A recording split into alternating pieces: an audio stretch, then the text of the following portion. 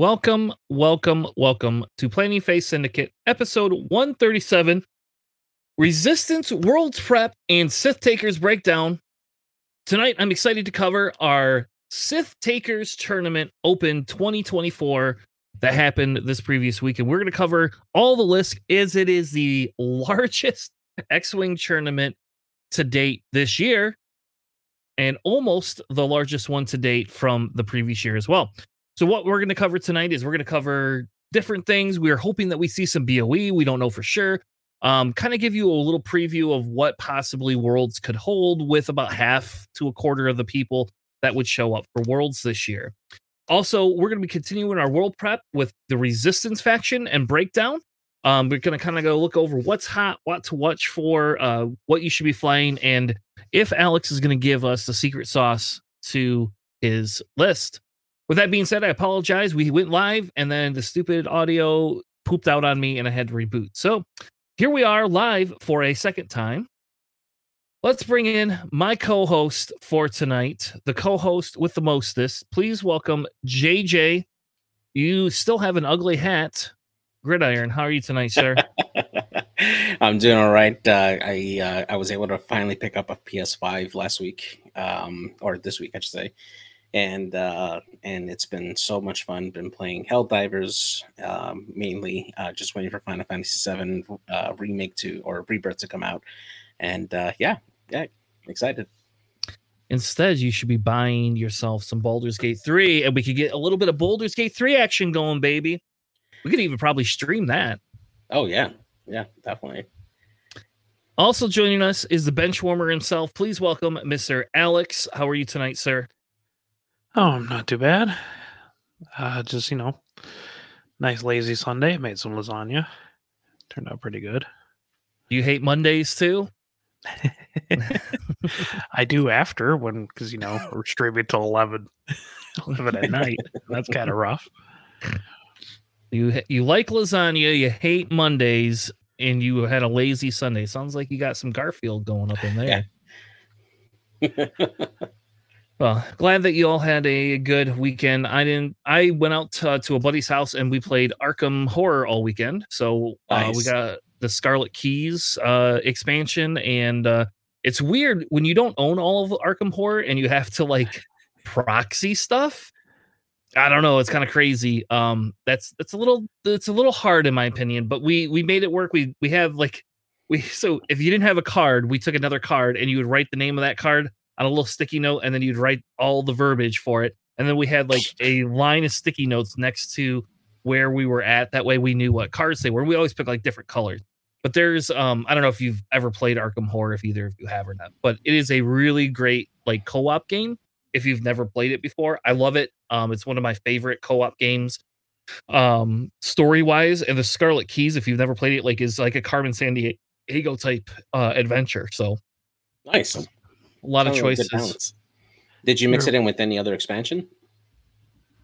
Well, you mix all of the cards for the investigators from all the other expansions, but you don't usually run the other expansions. But notably, Scarlet Keys actually has integrated a few of the standalone scenarios as side missions, and we actually played both of them. One of them we did not know was a side one. We did not know that the Excelsior Hotel was. So we played that first, just kind of get our feet wet, see if we wanted to spend all weekend doing that. And then we played, then we started getting Scarlet Keys, and then the Fortunes and Folly side pack that we just had gotten to. That one ironically goes with it. It was one of the stops, and then all of a sudden, here's a side mission you can do. And we're like, oh, holy shit. So you don't mix in it's not like Marvel Champions where you can mix in match the different tech pieces to it all the time. You can, but it's a little bit harder because sometimes the other scenario feature pieces could affect what you're doing either negatively or could just make the whole thing really hard to play. Which we've done. We tried that before, in a custom content one. It didn't work out very well. That's fair. I did play Eldritch Horror a couple times, and I really like that. I never really played too much of Arkham, though. Yeah, it's a similar-ish concept. The difference, I think, the big difference is the Eldritch Horror has a little bit closer knit of a theme, a little bit less choices than you get with the Arkham Horror piece. It's a lot cheaper of a of a game to get into, though. I'll tell you that right now. Yeah.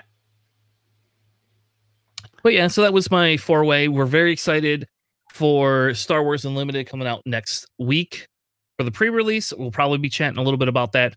We will not be going through lists. We are not a Star Wars Unlimited podcast. You do not have to worry. We are just three people that also like a lot of Star Wars stuff, except for Alex just likes games, and Star Wars happens to be games he likes.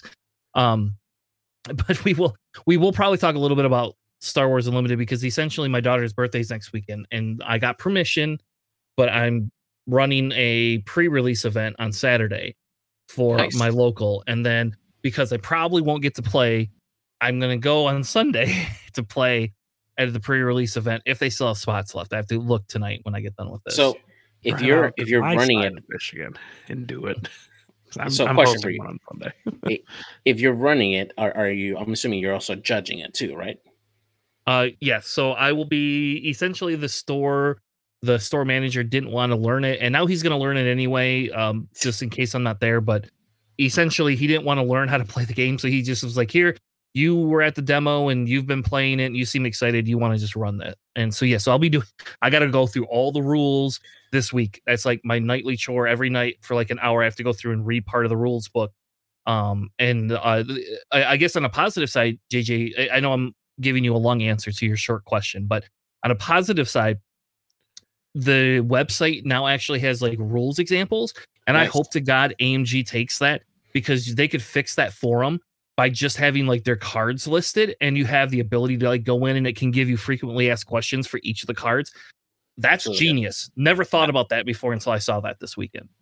I was going to ask, I know that they have particular cards. I know that's the Mace Windu, but I know that's probably for like OP. Are you going to get something similar like that for running the event? So they have judge cards that so supposedly I'm going to get the judge cards. That's what I was told I would get, and then they said they would work with me on some other stuff. I get a pretty big discount at that store, like I get like a 30% discount almost. At that store because the amount of money I spent on Destiny and X-Wing at that store. You paid their paychecks essentially. Is what you're saying. Well, not everybody's paychecks, maybe a month of paychecks, but yes, I've spent some money there. But they've always been very generous to their judges. So we didn't go through. I didn't ask for anything. To be honest with you, other than that, like if they get promos and store kit stuff, that I get first crack at running stuff. So. Nice. That's awesome, man. All right. Well, anyway, let's not spend all night talking about Star Wars Unlimited. Again, we are an X-Wing podcast for those of you who are just joining us and have never heard of us before. We are not a Star Wars Unlimited podcast. Do not let JJ fool you. So tonight we're going to kick it off. We're going to have a conversation real quick. It's not even going to be very long. AMG has released 2 things. We're only covering one of those things tonight. AMG has officially released the rules doc for Worlds Adepticon. Unless we have tournaments to go over next week, we will go over some of those rules and some of the things for Adepticon next weekend. I didn't want to do it this week because Sith Takers has enough to cover that's a pretty big chunk of time. But I did want to say I was pretty excited to see they released a notification about prize wall stuff. They're basically telling us what they're going to have there to some extent, what the cost is going to be for the ticket prices. And we already know how much tickets we're going to win for how many games we're going to play. I signed up for the Sunday second heat. So hopefully, I don't know how they're going to do that. If they're just going to take everybody from the first heat and let them play by themselves and then take everybody from the second heat on Sunday. I highly doubt I'll be in the top 8. So I'm pretty good with confirming that I don't think I'll make top 8 at Worlds. And I'm happily just gonna play. I think I'm gonna play to grind some tickets. And it would be nice for me. I think I want some of those foil promo cards more than anything else. Obviously I want dice, but by Sunday dice will probably be gone, is my guess. They went fast last year, so. But any thoughts? Any thoughts on this prize wall stuff? It looks decent to me, I guess. I don't know. Yeah, I'm definitely interested to see what art prints they're gonna have in the various sizes, because I would definitely love to like get some to fill up my wall, even though I'm not going to DEFCON. But it's pretty cool to see them like actually put in this amount of effort for prizes and stuff for Adepticon. This is probably going to be the biggest amount of prizes that they're going to have available in any one of their official tournaments that I know of. Yeah, 10 tickets for dice seems super cheap. I feel like those are going to go out real fast. That's kind of what I thought too. Yeah, that's really cheap. Now, if they got cool acrylic tokens, I'll probably pick some of those up too. I'll tell you what, JJ. So here's the deal. I have a cost of what it costs me to go to Adepticon this year. And if those foil prints, those art prints, those tickets, we can make a deal somehow to maybe reduce the cost of me having to go out there, because I don't care about art prints, like personally. Like, the shit doesn't stick on my walls very well. If you've ever been in my basement, I have cement walls, and I could put stuff up to stick things to, but whatever. Like, I move my room around enough. I don't want to do that. So we could make some deals and discuss, 40 tickets is X amount of time and blah, blah, blah. I don't know. I don't know how to get 150 tickets. So unless you win everything, that seems like a lot of tickets to me. Yeah. But we'll see. Maybe they'll have some cool acrylic tokens we've never seen before. Yeah, if they're anything like last year's World's acrylics tokens, those are really, really nice. I like those a lot. They were thick. Yeah. And you know what would be really cool if they, like, remember when Dion did those metal ones? Like, I don't need the metal per se, because they always weigh your kit down, like, and stuff like that. But if they had those, like, big acrylic token, those would be awesome. Like, I would love that stuff. Give me a big focus token I could just throw on the table, Yeah. I don't know. Anyway, so that's kind of we're I don't have much other information than that. All I know is that they say they're going to support all of their games equally with this style of a prize wall, and this is how it's going to be. I won't lie and say, from my understanding, and I could be wrong about this, but I think from my understanding, you can take tickets you earn at X-Wing and go to other prize walls and buy stuff. So if they have a really cool Armada Thrawn card, I'm probably going to pick that up. Or if they have something cool, like, I don't even play Shatterpoint, but if they had something really cool for Shatterpoint, some dice or something like that, I might actually just go pick some of that type of stuff up. I don't know. We'll see. The only weird thing that they had on there was these play area bumpers, which I guess they clarified. They clarified that they're like to go on the edges of the board, or they're like so that they give you room to put your cards out. And I want it to be like, sure, that's great, except for how many times do we get tables with that much room? Yeah, exactly. At a tournament, I don't know. Jeez, like half the time you got to take up some of the mat space just to put up your cards, man. Like, please. Exactly. And beer. And beer. And yes. beer. Well, and this year we're getting an Airbnb. Some of the guys are. So we're actually, Alex is staying with us too. So it's going to be me and Alex, not sleeping probably, getting up, and we're going to have to carpool, I figured out. But I've decided I'm going to pre-make my whiskey and Cokes this time, so that when Alex and them start cracking beer at 9 a.m, I could crack my whiskey and Coke. And by the time noon comes around and I've done terribly, and maybe one of them have done terribly, then we could go just hang out and drink in the parking lot and have somebody drive us around. So hopefully. So yes, very classy. Yes, Sherman. And Liam, we will probably not steal them. I don't know if I really want to steal from A&G in that fashion. I guess I am going to say on record that I'm not going to steal anything. So there we go. Nice quotation mark there. You're just going to liberate. That's it. Archive. Okay. All right. Well, in an effort to continue with our World's Prep, I want to talk about Resistance, and I want to go through the World's Prep first. And I don't want you guys to shoot me for this. I want to do it for two reasons. One, this is something we've committed to as a podcast, but two, because I want to talk through World's Prep without us actually seeing a lot of what happened at Sith Takers, and then we can see if our ideations matched up with kind of what they had there.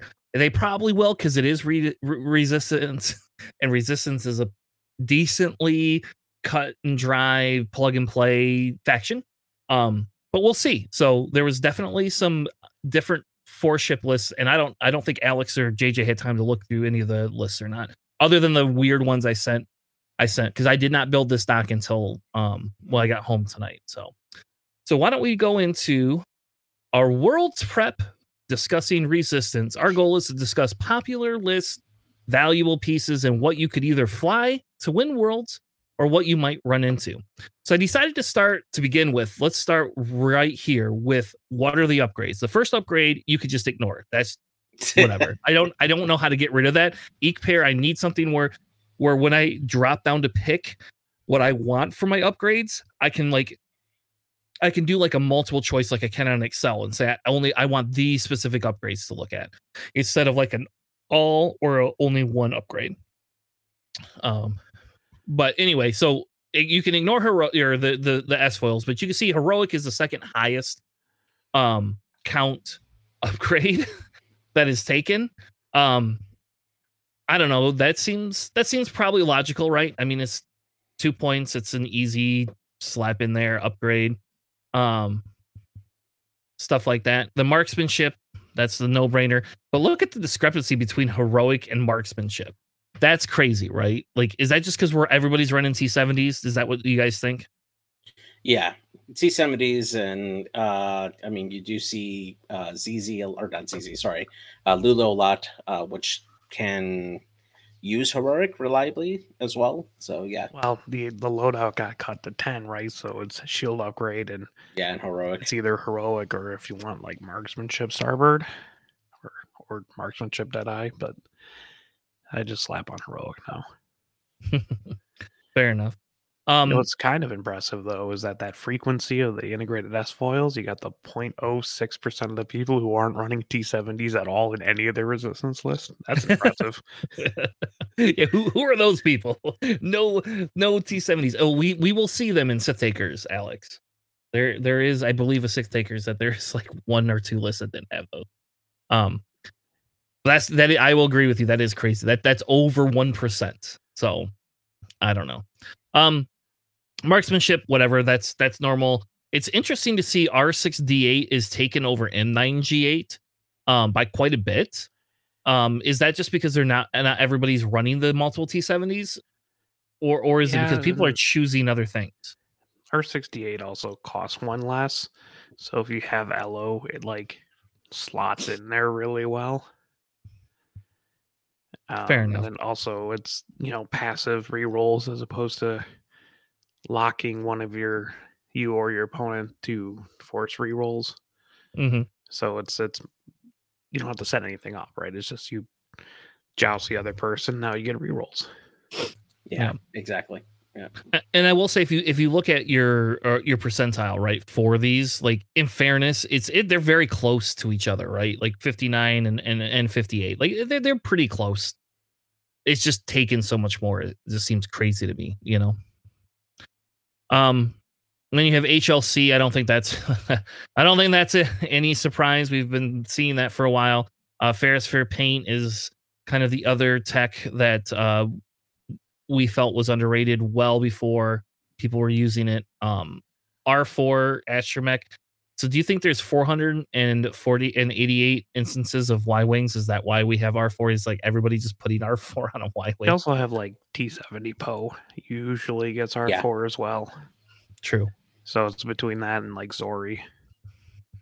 Yeah, but if you look at the difference between the wartime loadouts, right, and the R4s, there's only a 42 count difference. 42 Poes, baby. Yeah. So there you go. Like it's crazy. So and then obviously Plasma Torps. I don't think that any of that stuff is really a surprise. So if we look at squads, so we'll start with squads, then we will obviously dive into pilots, and then we actually will get deeper into the pilots and kind of the mixture of it. Obviously, the highest taken squad is the 5 T70s, followed by 4 T70s and Zori. The Poe or Ray in 3 T70s is interesting that's up there higher too. I was a little surprised to see that as a number 3, but it did fill in there as number 3. Number 4 is 3 T70s, an A-Wing, 3 T70s, an A-Wing, and then Lulo. Mostly Lulo, maybe once in a while Tally, and then a some sort of a Zori. Zori. Yeah, so Zori. Yeah. You could run ZZ, right? You could run ZZ and Sasha or something like that if you really wanted to, but I don't think you're getting your point value for that A-Wing there. at all. The seventh most popular one is the 5-ship one, where you have BB-8 and a Falcon, 2 T-70s, and a Y-wing. That one comes in with 24, with only 4 more instances than running a Fireball in place of the Y-wing. So we'll get to that discussion, because that's a huge difference, in there. But I don't know. Do you see anything in here that really stands out in terms of count for these lists? I mean, I think we all know 5 T-70s was going to be in there. Yeah, definitely. You get my list or something, semi close to it, towards like the 15, the 16s, and the 17s. Cough, but we're good. Yeah, no, I mean, all this is pretty straightforward. Yeah. Like, shit that we've seen, right? We've been seeing this since they're just like, hey, we're going to put at least 5 of the T-70s down to 4 points. Yep. And give them decent loadout prices too, right? You know, exactly. They don't even need like super decent ones. Like 8 points is nice, but I think it's just the versatility of having the weapons hard point is honestly why they're as successful as they are. Yeah, because they're just so versatile of a platform. Yeah. So now when we talk about popular by percentile, we're not going to spend very long on it. Like some of the other ones that we saw are not up here, and this one up here with the 2 Y-wings and a Falcon and a thing, that's from this weekend. So like that throws in, just so you know, that was not there. I promise you that was not there last week. So we will go over that list. Don't worry. They're like, oh, Planning Phase is covering resistance today. Let's skew their stats. They did. Some of the stats are 100% skewed because of some takers this week. For Christ's sake. There was one instance by the same person back in late October. All right. Fair enough then. But so this is a little interesting. I don't like this one as much, just because when we start looking at percentile, you lose your count. And so now we're going down in count. So like, I think if like the popularity goes up, for example, the number 2 one is a 6-ship. The number 3 one is a 6-ship. Like those are not as popular and resistant. We'll talk a little bit about it, but they're really genuinely 6-ship resistance is not as popular as what it was like before. And that's a lot of bloody hull to go through. I'll tell you that though. So then we could talk a little bit about pilots. Pilot count. Elo is the highest taken pilot. Who knew? Then Temin, then Jets. Vanessa sneaks in there at number 5 though, right? Which I think is a little surprising that we've seen Vanessa sneaking in there a little bit, because a lot of people were not high on her, right? That was not one of the ones that people were running. It's just easier to joust with Vanessa than it would be like Lulo. Right, and then you have a rear shot with the barrage rocket, so that's why you take her over like Kari. Or like Nimi, I guess. Like Nimi might just be a little bit too low of initiative. Yeah. And the question becomes is does Nimi's ability better though than Vanessa's? Probably not, because she could take barrage rockets, right? So yeah, she has more time on target with her ability, so it just makes sense that Vanessa becomes the choice versus Nimi. Yeah. Lulo does in there though. At number 7, right? Or number 8. Yeah, that's true. What were you going to say?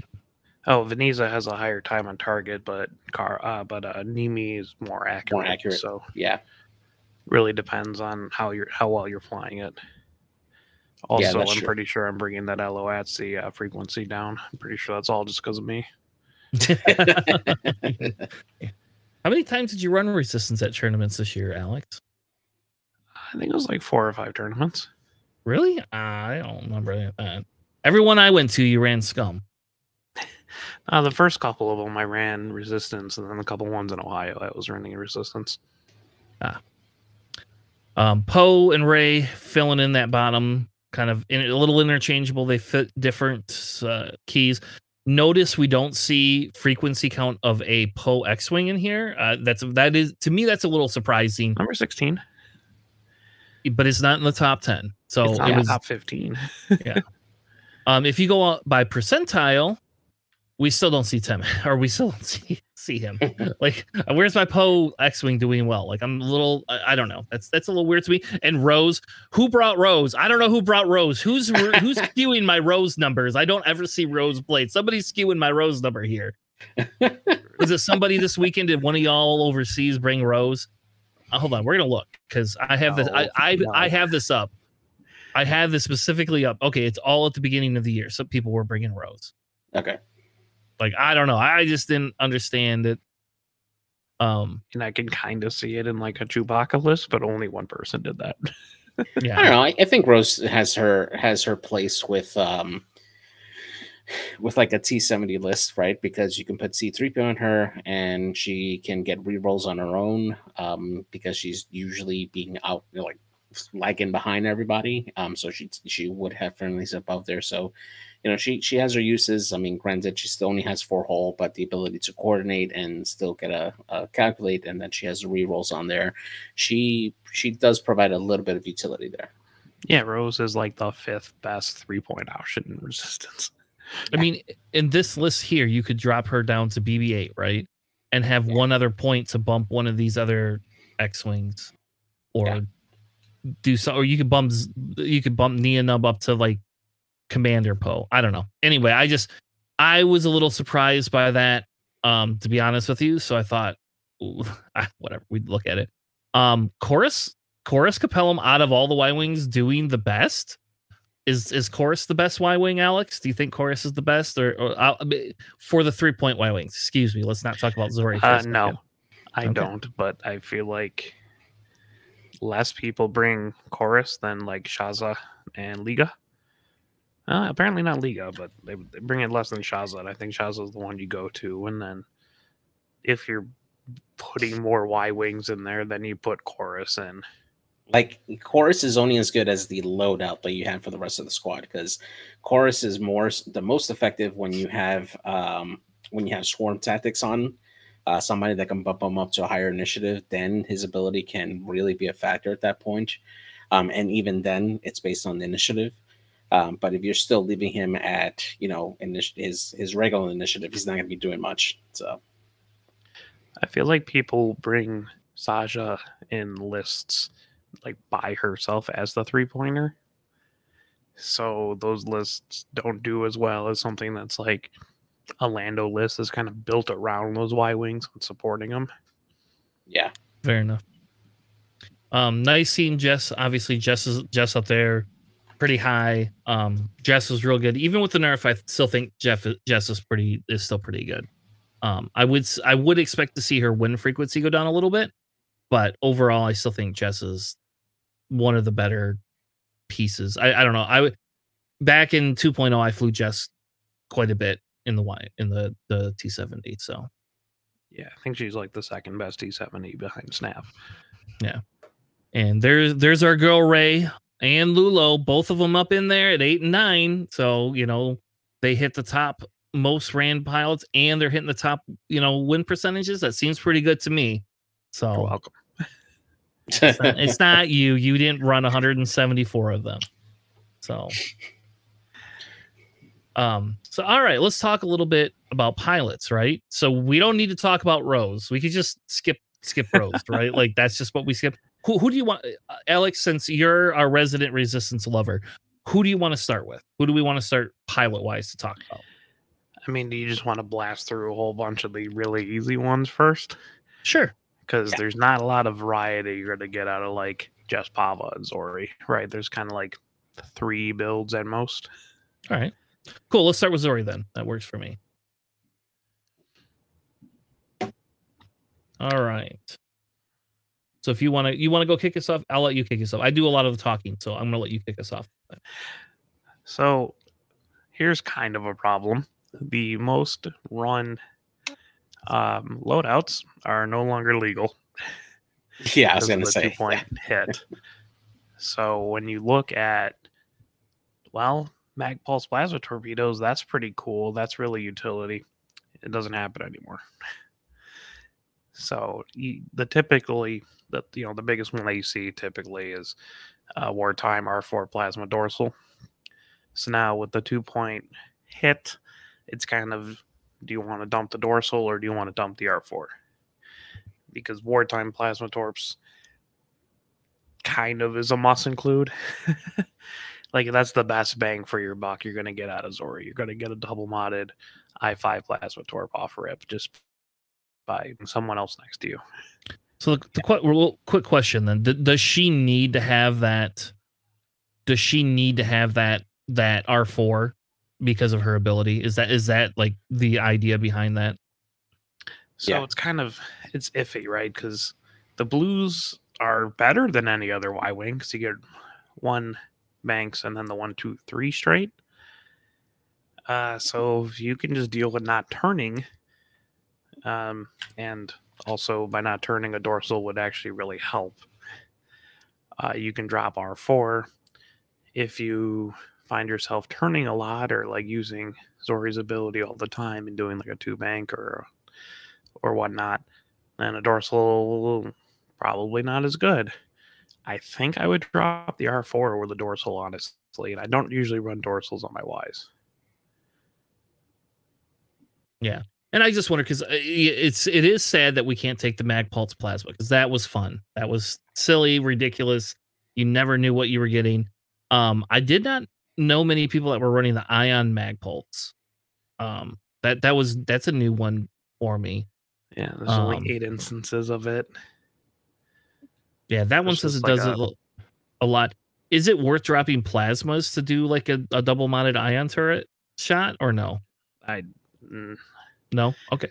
No, I mean, like the ion cannon turret mag pulse is like a super control style of Zori, but in my experience of playing against Zori and playing Zori a lot, it's just she's there, she shoots both plasma torps, and then she's dead now. So get as much value as you can out of the plasma torps. Yeah, because she's a pretty easy target, especially if you're doing like 4 T70s and Zori. You're like, well, Zori's the slowest and easiest to hit. Granted, she has 9 health, but you can take her out pretty easy. Fair enough. All right. Anything else? I mean, we look at squad mates. She does really well with Rey, it looks like. I have never seen Zori in a list with Rey. And that seems kind of crazy to me. Well, I mean, Rey, LO9 nub. Yeah. As I say, normally if you do see Zori with Rey, she's usually paired up with like the lower level initiative ship or Elo in that case, because Rey takes up a lot of space and wants to do whatever she wants to do. So it's not cause of Rey; it just happens to be there with Rey. Yeah, and it's an all I5 list, right? Because you can do LO9 up Rey and Zori. So yeah, in that case, you can shoot your plasma torpedo, strip off a shield, and then have Rey come in and deal the potential crit damage. Yeah. I mean, it really kind of boils down as, do you like running Y-Wings? Yeah, cool. Do you like Zori? Cool. Plasma torpedoes and figure out if you want to run dorsal or R4 or not. If you're better at banking in with and then having coverage with the dorsal, or if you want to like too hard in and then get her ability off all the time. So fair enough. We don't really need to talk about what list Jess fits into. Pretty much. Every list. The one that has the most successes, Jamming Beam M9G8. But I don't know if I feel that that's the best. I don't know. Is that, Alex? Is that really the best? I have seen that very frequently, and it fits. Right, it still technically fits with the 1 point reduction. I'm not a fan of M9G8. on Jess. Massive fan of Yeah. M98. Love Jess. I like having people should be targeting Jess first, and having charges on your droids really make that a pain for your opponent. Having M98 means you get one-time rerolls. That's you're lacking offense or defense depending on that.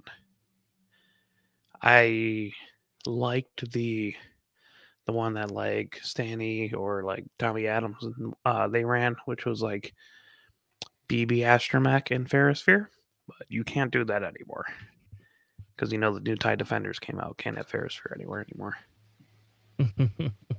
So I still like. I mean, R2D2 fits still. There's exactly 6 points. That gives you the most charges. But the BB Astromech honestly was pretty solid. Well, I think that's what a lot of people were running on just was that BB Astromech. Mm-hmm.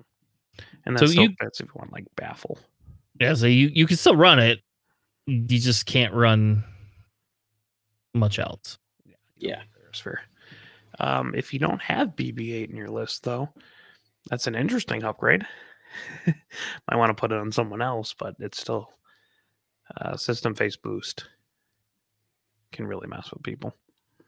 So I have a dumb question, and I know this is really dumb, but if you are gonna run, so you can't run BB-8, but if you let's say you were gonna run, you can run BB Astromech though, right? Yep.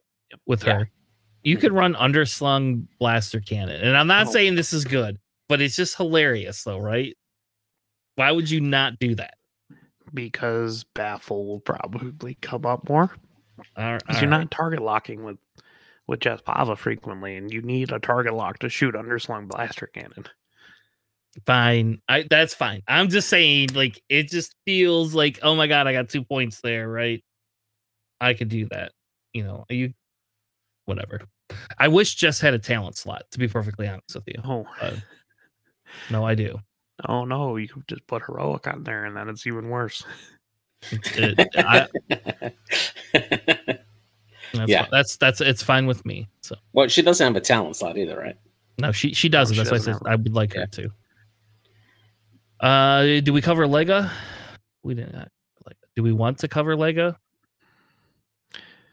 I mean, if you're running like the Lando list that has a bunch of Y wings, you add Liga, right? You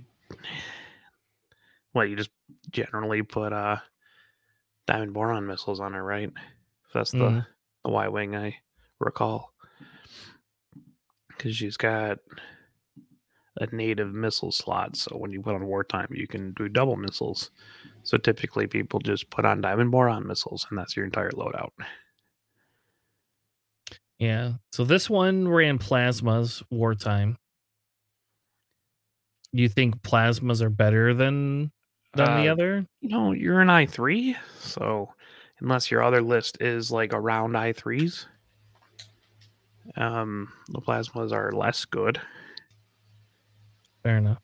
But with like Lando, you can run like Liga and Shaza and Jess Pava all at I3 and have double mods for everything kind of thing. So yeah, because these lists look like they're putting it with 3 Y wings, LO, and Lando.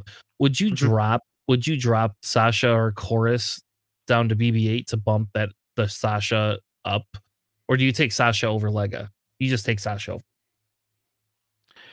I have dropped LO down to like Jarek to bump up Chorus to Jess when I ran Lando. Okay. And that was not too bad because you get 3 I3s, they're all double modded. You get an I5 Mag Pulse with Jarek, and then you got Lando doing Lando things. Yeah. But yeah, the Y wings, they're not like set in stone what you bring, but generally it's like cool. Shaza's bringing like dorsal plasma. Liga's bringing diamond boron missiles. Chorus is bringing like typically like cluster missiles, but it all kind of revolves around Lando. So yeah, it's that giving out the extra actions that really make those things powerful. All right, moving on to Nemi. We do see Nemi. Nemi does have a decently high count, comparatively. I know Corey was very high on Nemi, like quite a bit. I don't like Nemi personally. It's just maybe it's a playstyle thing. I don't like it. I don't like them very well, but as you can see, M9G8 Ferrosphere probably decent. That's probably I would not do shield upgrade personally, but that's just me. Yeah, honestly, like she's a pretty solid M9G8 carrier because you're not gonna like, you're not target locking with me because you just convert a blank to a focus result, right? So, it's a solid call. I've seen that a couple times. It's pretty solid. I like it more than, like the R6D8 HLC version, which I've seen a couple times, which is kind of funny. Or Prockets. Shield upgrade, I understand, but I think if you're gonna do it, M9G8 is the way to go. Yeah. Then you have the 3 points to do whatever you want with. Ferrosphere is a fair call. I think that's a fair call list. Somebody ran Prockets. Look at that. A Procket Nemi. I don't know who's running a Procket Nemi, but you can convert a blank to a focus result. Yeah, sure. I think that's good. Attack. Sure, but how many times? I mean, I guess maybe once a tournament you get that Procket off, right? And that works great. Once a tournament. Come on, but there's no way that Nemi's getting that many Procket shots off. Like, maybe they are. I don't know. Depends how many arcs you play. That's true. Here, look at this. This is the funny thing. You have integrated shield, and then this one has jamming beam. Is it a +10? It's at a negative 0.19. If you don't take jamming beam. So if you have the point, take jamming beam, I guess, because it's better for you. All right. What else? Who do we want to hit next? Well, I mean, we can go back up to Elo, right? He's just the most frequently played pilot. Yep, we can go to Elo. Elo, I think there's a little bit more discussion loadout wise. Yeah, correct. Yeah. A lot of resistance is not like set in stone, but it's like, well, you only have 7 to 8 points to work out. So there's only so many effective loadouts you can do. But so the first one is the Ferrosphere R6D8 one. Yeah. But there's only 6 instances of that. Yeah. And that's okay. Honestly, the one I like the most actually is the crack shot R68. I believe there was several people down in Ohio when I went there that were running that version, and they like it a lot, and I do too. Crack shot. The T70 is actually pretty bulky, so they live a little bit longer, so it's a little bit harder to justify the crack shot. But you have an i5 double modded shot if they're in bullseye, and then you can crack shot. It's a really good if they're very fragile aces, or just knocking some more damage in there. So I don't know, maybe a Zori shot him with a plasma torp, right? And now they're stripped of shields, and Elo can go in there and just finish them off with a crack shot. And so I have another weird question. So I see some people are running the crack shot jamming beam predator. So we ignore jamming beam for a second. We just say crack shot predator.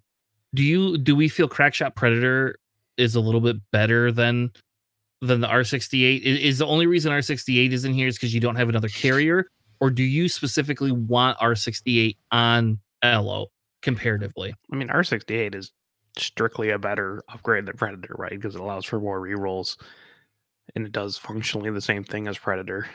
If it's just you, I think the only reason why they were running Predator Crackshot is because someone else in their list already had R68, probably Snap. Yeah. And that's why I'm going to run it on Snap. It's a solid upgrade for Elo. I mean, you only get 8 points, so if you take Crackshot, you got 4 left, and that's your best droid. Although there is kind of an edge case for BB Astromech, which I've seen before, and it's pretty cool. Yeah. Another popular one is the R68. or I'm sorry, the swarm tactics, jamming beam, heroic. I do not like that, but that's just my personal opinion. So it's how I wouldn't be able to fly it very. I don't think it would not fit my play style, but we have seen that have quite a bit of success. Yeah. Honestly, like Ferrosphere, Ferrosphere HLC isn't too bad. People put HLCs on LO as well. So 3 points left over. Ferrosphere's not too bad. You can do heroic marksmanship, which a fair amount of people do. So it's very flexible platform. I think that's why people love him, is that he's an I5 and they can just kit him out however they want. My question is when do I get a heroic or separatist? That's what I want to know. My droids blank out all the time. Well, hopefully in future packs we'll get something like that for CIS. Another option is that advanced optics, right? I have not personally seen that very much. People have ran it. I don't like the advanced optics either, because most of the time, like, do you really want to spend that focus for an extra hit when you only have 2 dice? You do get heroic, I guess. Yeah, and the other part of it too is just like it's situational, right? Because there are times where, with Elo's ability being able to do the Talon roll, you're going to be in a situation where you might just be like on a one-on-one situation versus another ship. So in that case, having that advanced optics will help you on offense to like be more accurate. So there is a edge case for it, but you're right. Typically, if you are in more than 2 arcs or more than 1 arc, you're going to save that focus for on defense usually. Yeah, if we compare it to like Rush, who typically would bring like a Predator advanced optics kind of thing, Rush double repositions and get out of arcs. Hello can't. Yeah. And that's the important thing. I mean, you get a white talon roll, which is pretty cool, but it does help. If you do optics, you can do heroic marksmanship or like a Predator optics for really accurate shots. But that's tricky you have to really flank. Yeah, the other one that shows up a lot is the M9G8 heroic. Marksmanship is M9G8. Is she the carrier for M9G8? I don't know if I think that's. I don't know if I'd want her. I guess if I had nothing else in my list, but I almost feel that R6D8 on her would be better than, and it's a point cheaper.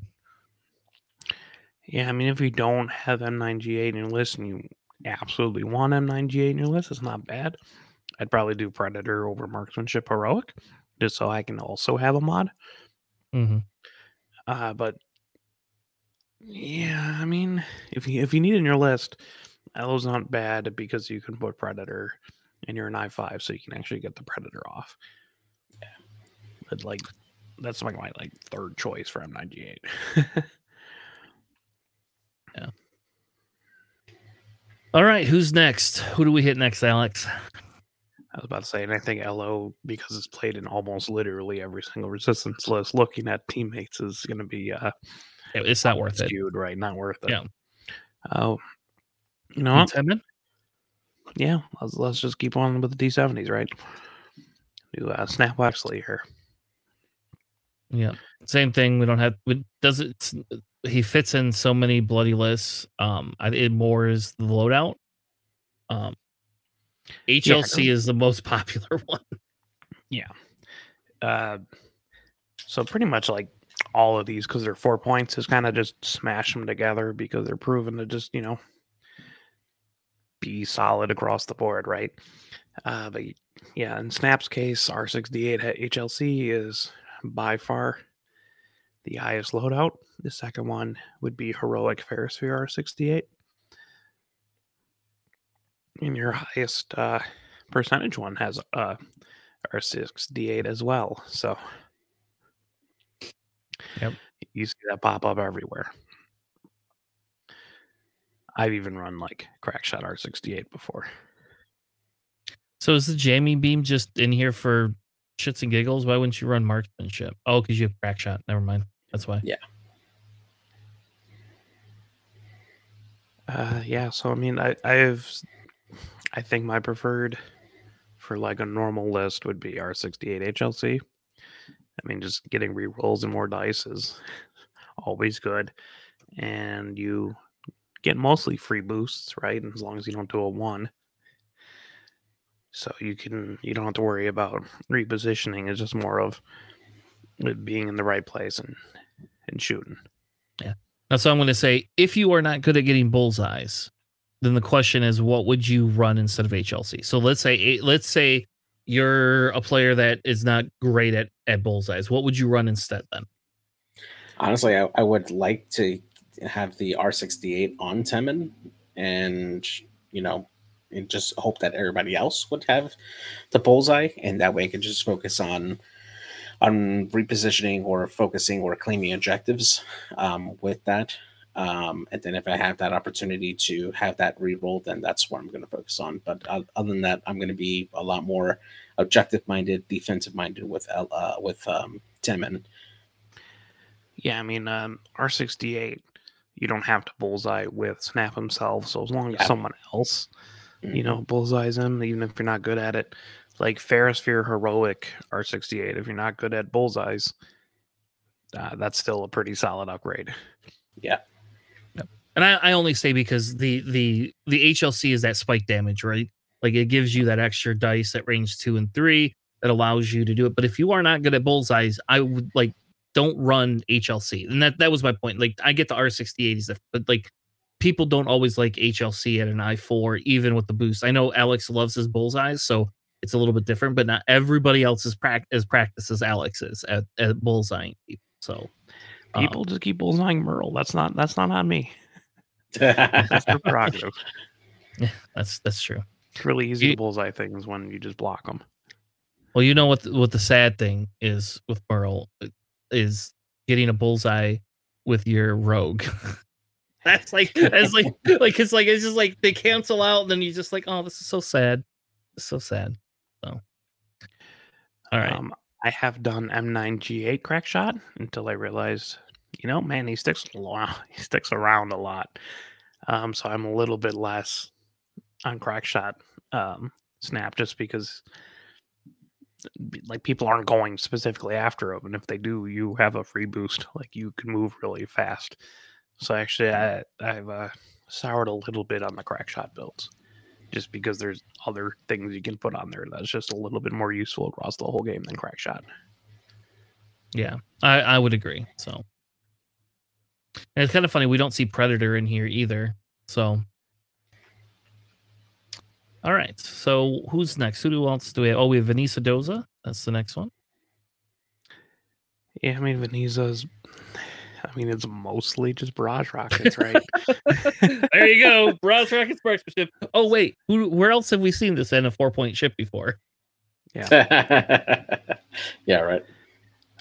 Some people do run cluster missiles and R3 Astrobak, as you can see. I don't think that's as good. My buddy played that for a little bit, and then he's just like, never mind. Going back to barrage rockets. Yeah, it's annoying. I'll tell you what, it's annoying because Vanessa dies. That's why. Vanessa is almost like as if she's always taking target lock. You kill her. Yeah. And especially at an I4, if you're taking locks to shoot cluster missiles. It's yeah. You're in close, and you're not gonna have a thing. Now, how about this though? So I have a question. If you were to run Vanessa with Lando, would you consider the cluster missile R3 build at all? Just because that would give you the ability to be able to have that focus too for defense. Maybe, but like there's like 6 other 4-point ships I'd run ahead of Vanessa at a Lando list, right? Because points are kind of tight at a premium. Yeah. So I would like to either run like Snap or LO or Lulo over Vanessa. All right, fair enough. Jess. All right. So let's look at Poe. I don't know which Poe this is. I guess we'll find out in a second, won't we? Most likely Falcon Poe. No, this is definitely not Falcon Poe. I picked I'm sorry. T70 Poe. Jesus Flyboy Christ. Poe. I didn't mean to say Falcon. Flyboy Poe. Sorry. Oh my god. So I think Poe kind of starts our deviation in an X-wing, right? Because I don't think there's any other X-wings that we missed that were popular. And so we have two versions. This one must be Flyboy Poe, right? That's what this has to be. Yeah, if it has the black one title, it's Flyboy. Okay. Because HOH Poe does not have the title. All right. So this one essentially is they've only got two people with the similar loadouts. Like, I don't know. So it's you could run Magpulse Protons or Protons and then like other jargon. So they're almost identical except for one has the Magpulse in there. Is the Magpulse more that much more beneficial, or you just like if you have a 7-point ship, you really just need that spike damage, right? Like that's what you need from Poe is more than a control piece. I mean, if you have both Protorps and Magpulse, I can kind of see it, right? Because you are having an I6 Magpulse. So if like you're going against someone like Vader who needs that lock, it might be more beneficial to shoot the Magpulse off first. Okay. So I can kind of see it.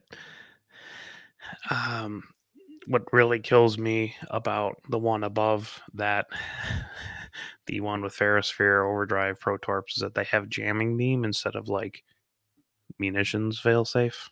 You know, Mm-hmm. I guarantee you, even though you probably won't use it much, but you'll use munitions failsafe a lot more than you're going to use that damn jamming beam. You know when you're going to use that munitions failsafe is when you roll out and you roll a hit and 3 blanks and you pick them up and you spend your target lock and you re-roll into 3 blanks again. And you go, fuck this. This is bullshit. You want to know what's the funniest thing I've ever seen on stream though? On the stream I've seen a Poe throw a proton torpedo and roll all blanks and be able to heroic it. That is absolutely insanely hilarious. And then when they re-rolled it, it was like a crit, 2 hits, and a blank. And you're just like, oh my god, like holy crap. Because you don't ever see 4 dice blank. That's so rare to see. But it was hilarious on stream to see somebody do that.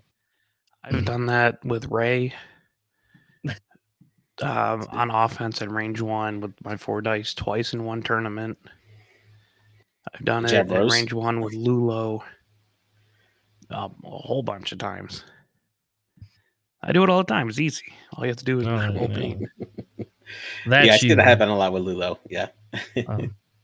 So this one we don't have a really good sampling for squad mates. I mean, really, it's an Elo, Poe, Ray, BB-8 list, which we'll talk about that in a little bit. Like, I don't think that's a bad list. That's I still think that's to some extent almost a 3 aces list, I guess. Like Elo is really not an ace. But I guess Ray. For 4 points, it's the best ace you get. It Ray's an ace, 100%. Let's call Ray an ace. She's an ace. I call her a bruiser. What you don't see here, and there's actually a semi-interesting build for Trigger Happy Flyboy, is that you can do Ion Torps Sprockets. And then, like, you still have Heroic, Ferrosphere, R4. You got Ion Torps, Sprockets, Munitions, Failsafe, and Overdrive. All that fits. And you use up every slot, which is kind of funny. And that's, like, kind of the same as the Magpulse if you're trying to go for locks specifically.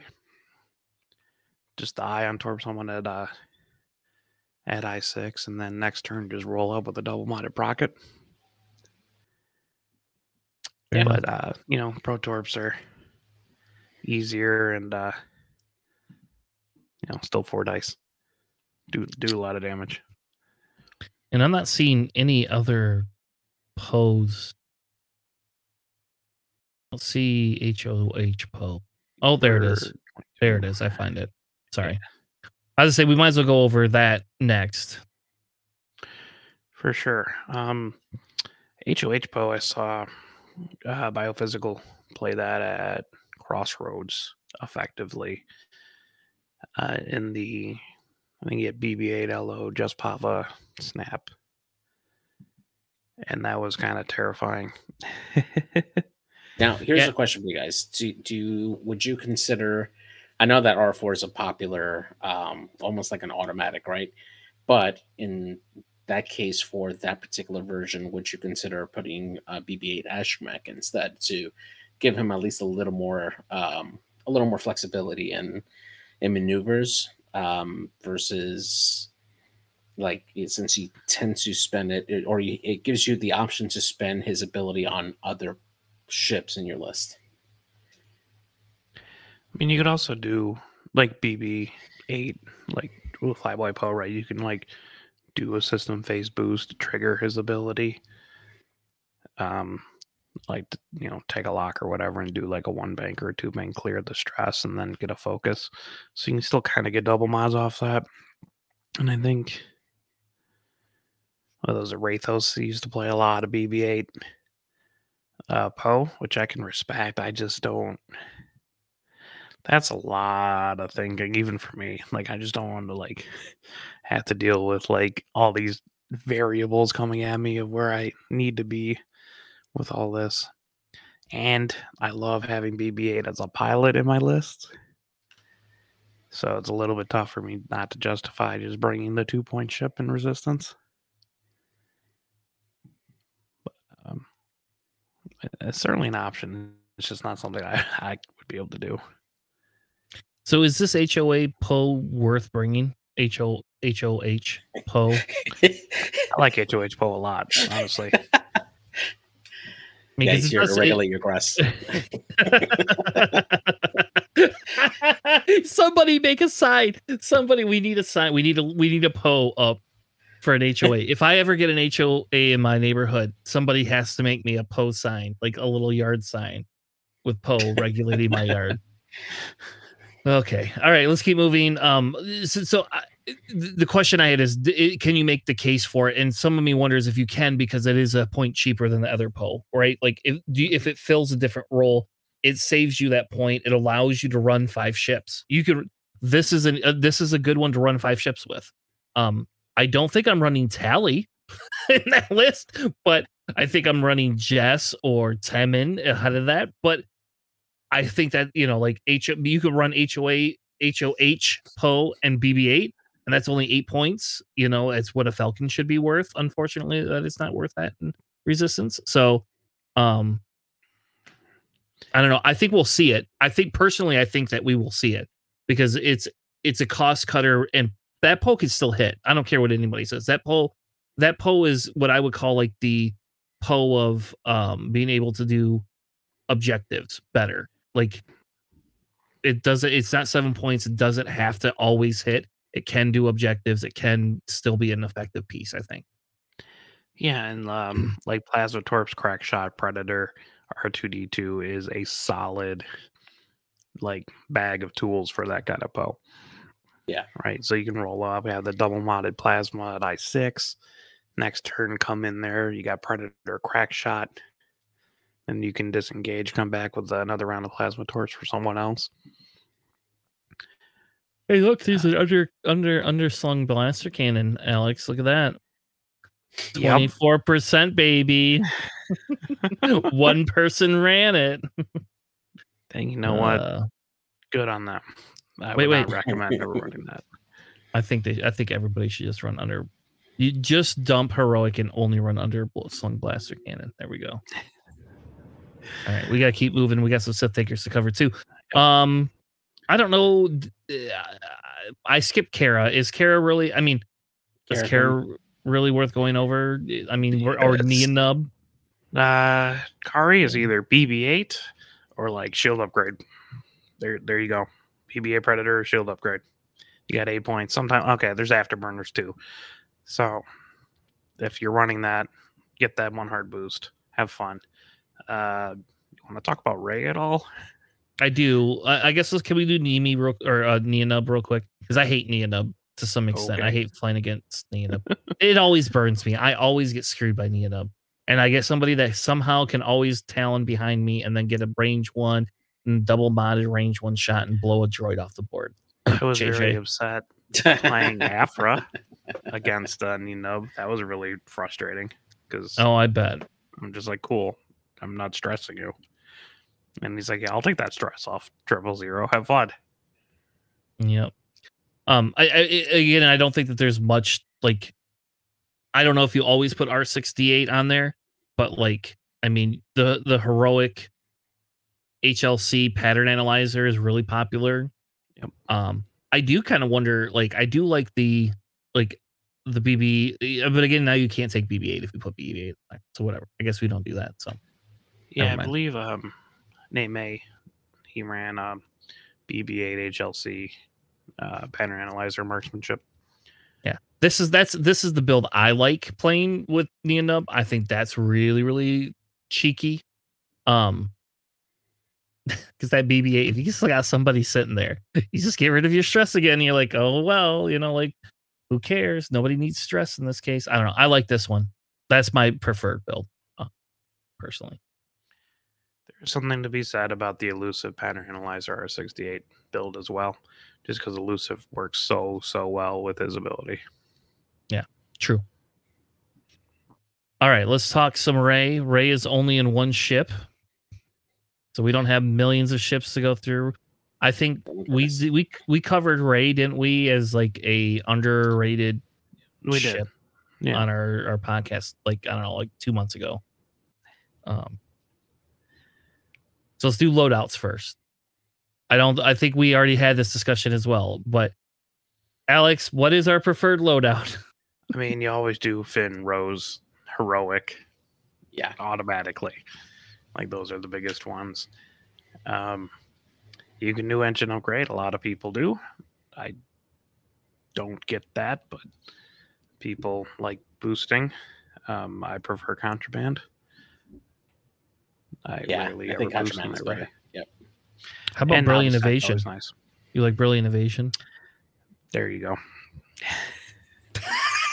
on one dice, and oh no, I'm adding a dice with Finn. Like, yeah, how often does that happen? And is it Finn a blank too? Yep. Actually, I mean, does brilliant evasion ever even work? Like, does it actually ever work? Range 3? At range 3, I guess. Or if you roll a blank on defense, add the Finn die, heroic, both of that into double focus.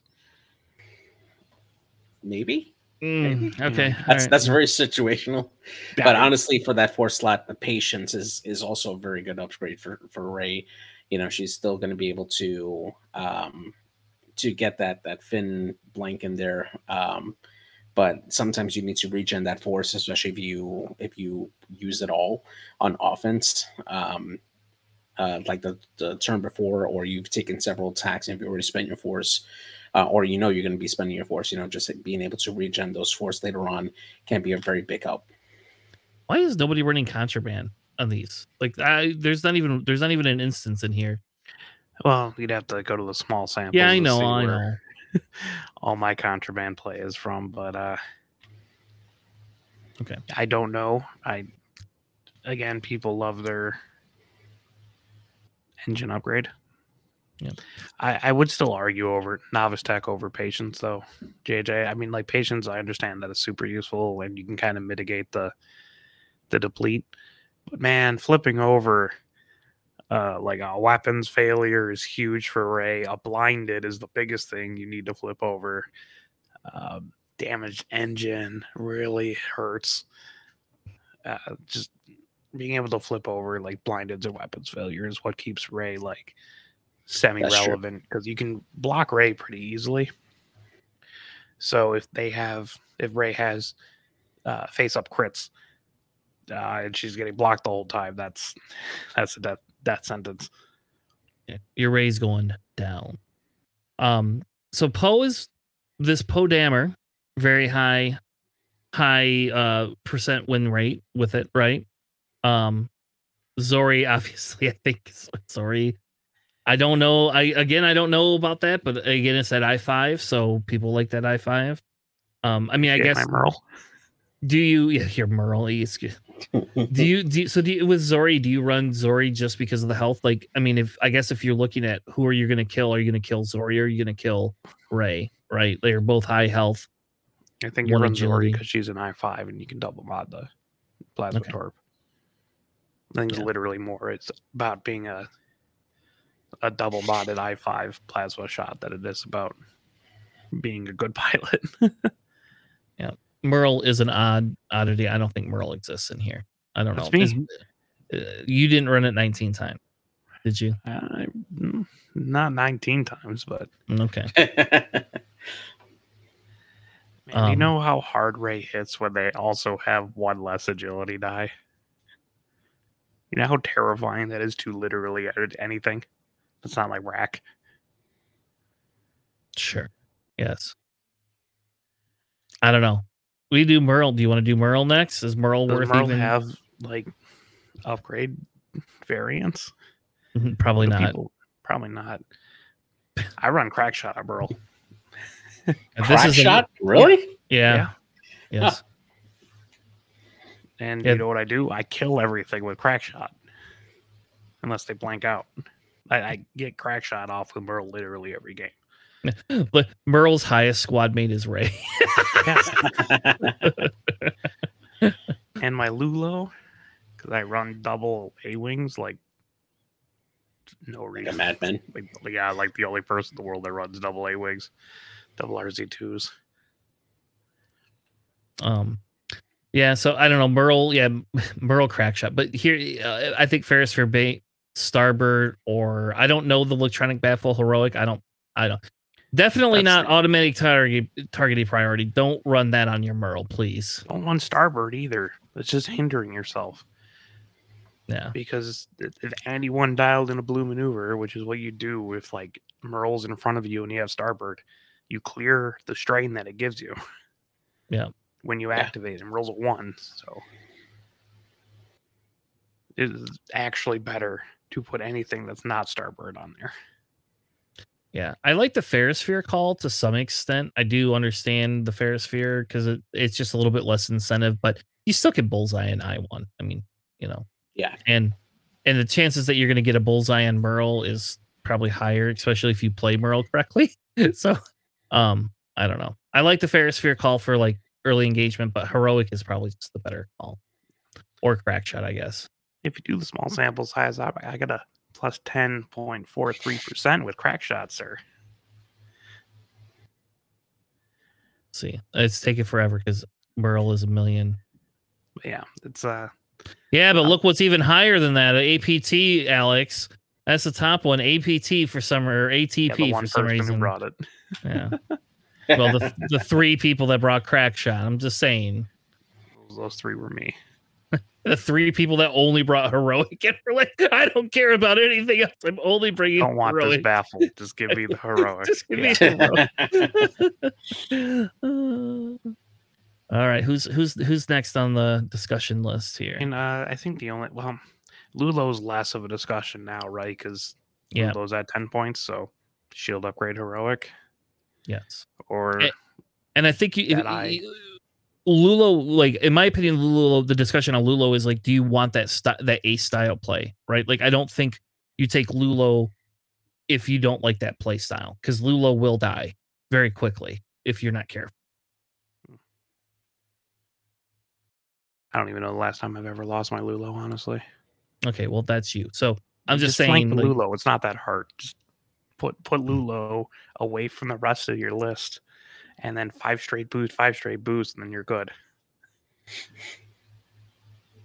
All right. Well, I'll line my Kylo up, and we'll joust. There you go. It's fine. I don't have to stress myself out. I don't think. I mean, I guess Kaz might be the only other option. Maybe Poe Falcon. That's like somewhat relevant. BB-8 is there, but just slap on Han and targeting computer. You can make a case for Chewbacca, but having a stack of 4 of 8s next to your BB-8 visually and mentally really makes people just not want to shoot at BB-8, even though you can still kill BB-8 super fast. Yeah. Yeah, Kaz popular loadouts. Do I have the things still on? Yeah, Kaz popular loadouts. The FTC Notorious targeting computer. I would get away from FTC, honestly, just because that's too much of a I'm not even going to bother with Kaz kind of thing. But man, Notorious really if you have a list of like Jess and like Kaz next to each other, and you're just like, cool, which one of these guys do I shoot? Do I get strained from Kaz and then he hits harder, or do I shoot Jess, who's gonna just get a bunch of rerolls? So if you drop FTC down to Contraband, which is kind of like Contraband or Deadman's, like Deadman's is okay, I think. On what else can you run if you go down to either Deadman's or Contraband? Oh, here it is, right here. R1J5. There you go. I'm not. That's the answer. You should put Notorious on. I like Notorious a lot where that like bucket. Well, look, you could fit Notorious, Bucket, and Deadman's. That's what I'm saying. Like you could fit all of, but I don't think you could fit all of it. So if you drop this down to 3 points, you have 2. You get rid of targeting computer. I guess that's silly computer. though. Yeah. I mean, honestly, like FTC isn't the worst. It's just sometimes it could be just a little too much, like of a. Like you still want people to shoot Kaz, right? For Notorious, so you still have to make it a little bit of a juicy option. Yeah. So if you run Contraband and Notorious, you still have 4 points, right? So what else? So you put targeting computer on. Should put targeting computer on there. I mean, if you don't, you still have R68, or sorry, not R68. Yeah, that's right. Which some people were doing earlier. I mean, is it worth putting R4 then? Or are you better to put like electronic baffle so you could just kill off stress if you need to? I wouldn't start doing damage to Kaz. Yeah, no. That's definitely not the way to go. Honestly, you can just do advanced slam targeting computer. That ain't too bad either. Advanced slam targeting computer, Contraband, Notorious. Does that all fit? Yep, it does. Okay. All right, I like that too. So what's the damage card that you're gonna put on Kaz to start off? Oh, there you go. I usually do fuel leak, honestly, because it's like super inoffensive. There is a case for the ion one. I'm blanking out on the name of it right now. And then using bucket. Well, I'm just saying with like a Notorious build where you don't have that, but there's an edge chance, an edge case where being ion doesn't really hurt you too much because you're doing a 1 anyways. But honestly, like fuel leak's probably my preferred. Okay, would you ever consider putting on there? What's the one? The wounded pilot. You can't do wounded pilot because you can't do pilot crits. It has to be a ship crit. Oh, okay. Yeah. Boo. Boo. Playtesting works. Yeah, I think Kaz might be something to look out for. I think so too. I think it's something that because Kaz is one of those ships that if you ignore will just start to eat you alive. That's what happens. And Kaz is 4 points, like everything else in Resistance. They just slap together. Yeah, thank God Kaz is in 3 points. So that would be horrible. All right. Any other ships do we want to cover? Poe Falcon? I think we'll cover Poe Falcon a little bit later. Let's cast. Yeah. All right. So I think that kind of does it in terms of. I don't think you're going to see Covenant or Finn. I don't think we see Finn anymore. Sad. So I'm not sad by that at all. Actually, I'm very, very excited by that. That was my favorite change AMG made. How about that? Like, I could get a shirt that says AMG did at least one thing right and fucked with Finn. There you go. The only thing they could have done better, in my opinion, is completely banned Finn from the game so that Rey can't take Finn either. So Finn Gunner's 9 points. I don't give a shit. Don't care. I don't care, Alex. I think Finn should be banned from the game. I've said that for a long time. So, but I think that's enough Resistance talk, right? Well, that's enough Worlds Prep Resistance talk. If you are interested in running Resistance, I will say Resistance is seated very well to run at Worlds. I don't think that Resistance is going to be not taken. And I think Sith Takers kind of shows us that. Like we see a lot of Resistance and Sith Takers do very well.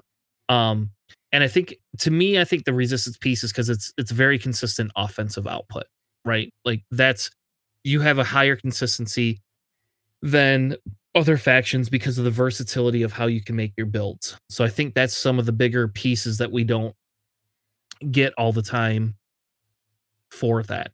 And that's the biggest thing right now is what can you run consistently that can get consistent output and still do a shit ton of damage. So, and like it doesn't require a lot of brain power. So the longer you go on in worlds and you get more nervous and anxious and all that kind of stuff, it's not like you have to make any super complex, crazy decision trees with like a HLC yellow, you know? Yeah, very true. Just line up that bullseye and remember your 3 talons are white. Just put them right there in the GSP joust zone and go to work. There you go. All right, so let's get on with it. Let's talk Sith Takers. Come on, computer. Bring it up. That's it. Hitting the wrong button. That's why I didn't bring it up. Come on. All right, here we go. Got our Sith Takers. Sith Takers open this weekend. Lots of players. 113 showed up. Couple from the US. There's going to be one guy that you know that plays in our Nickel City League that went. So I didn't know. I don't know. I how about this? Maybe we should all make an investment and find out what it costs to fly over to play Sith Takers, because I can't imagine that's a cheap cost. $2,000 easy.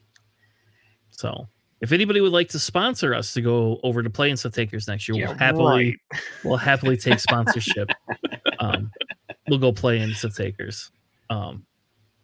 So this is kind of your top cut. Well, this is going to kind of show your factions, right? These are all the people. The drops are not really drops, right? They're just drops because they lost and they didn't make it on. Our finals, where I'm not going to even try to say, I don't know how to say that guy's name. I know he's from France and I know he's very popular and he's Corentin. Thank you. Corentin. Yeah. Won everything. If you go back and watch the final, though, it definitely was a close game. It was not like this major blowout, even though it kind of looks a little bit like it was a blowout. It was definitely not. Versus Tom. A lot less FO, in my opinion, than we had seen before. I was a little surprised by that. I thought we'd see a little bit more FO than we did, because that's usually like Europe's like specialty. They love FO over there more than America does, it seems. So faction distribution, there was 2 CIS lists that were ran. Liam, and then there was another gentleman, I can't remember his name, but we are going to cover his list too, because there's only 2 CIS lists, so I threw them in there. We're going to definitely cover CIS tonight. But if we look at faction performance, it's insanely hilarious, is because like low sample faction size makes CIS the highest performing faction. Even though they did make cut, but they were the highest performing faction. Well, 1, 3, and 2. Yeah. So that's an interesting point there, right? Like, that's an interesting point. Okay, Scum's second highest, which is even more funny. So there's that type of a thing. Scum does perform actually pretty well. We had Scum in the cut. So this is your top 16. They did a top 16. Obviously, Resistance is up there. That's kind of what people are moving towards. So if you don't want to fly Resistance, be on the lookout for some of these lists. And there's some different lists that we haven't seen before in there. Moving on to top pilots, Malorist still, even though FO was down. Sure, I can send you the data, Liam. Any of the top Malorus, just Malorus is their highest. Malorus and Elo, the 2 highest counts, right? Like that's crazy. Over Oddball, Alex. That's to me that's even crazier that Malorus is over Oddball. Like Oddball seems more of an auto include even than the other. Like, Malorus and Elo are always like the most. Percentage wise, they're basically at every list. Yeah. So anyway, this is kind of your top. You see Oddball up there.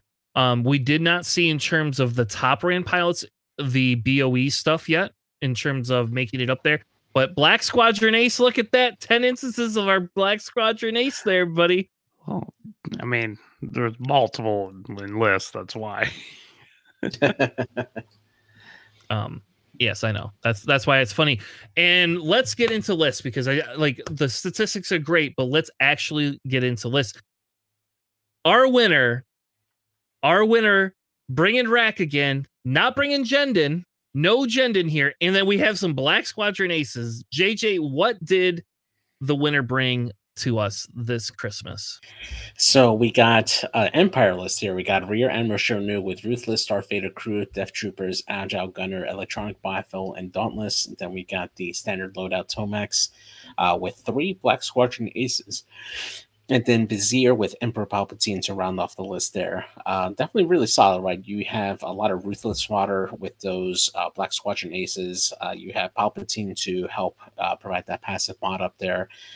Vizier can go and be a very good support ship with the ability to go out there and provide a coordinate action out there if Rack is going to get blocked, or you can go out and start jamming with Vizier.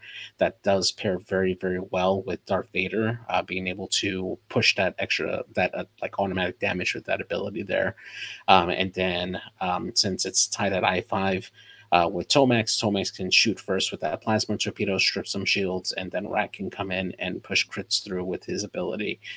So overall, really great list there. Those Black Squadron Nations are there to help block and contest objectives when you need to, and just put up pot shots whenever they can. Yeah, I think it's interesting, right? The taking those Black Squadron Aces over something else, right? Like he's saying, I don't need anything but these 3 aces, which does make that right a 6-ship list still with Vader in it. I don't know. What do you think, Jay? Do you think that that's a decent list that we should be on the lookout for, or are we better? Yeah, I mean, it's very similar to what we've seen already with like the bomber list, right? You're just swapping out 2 bombers for 3 TIE fighters.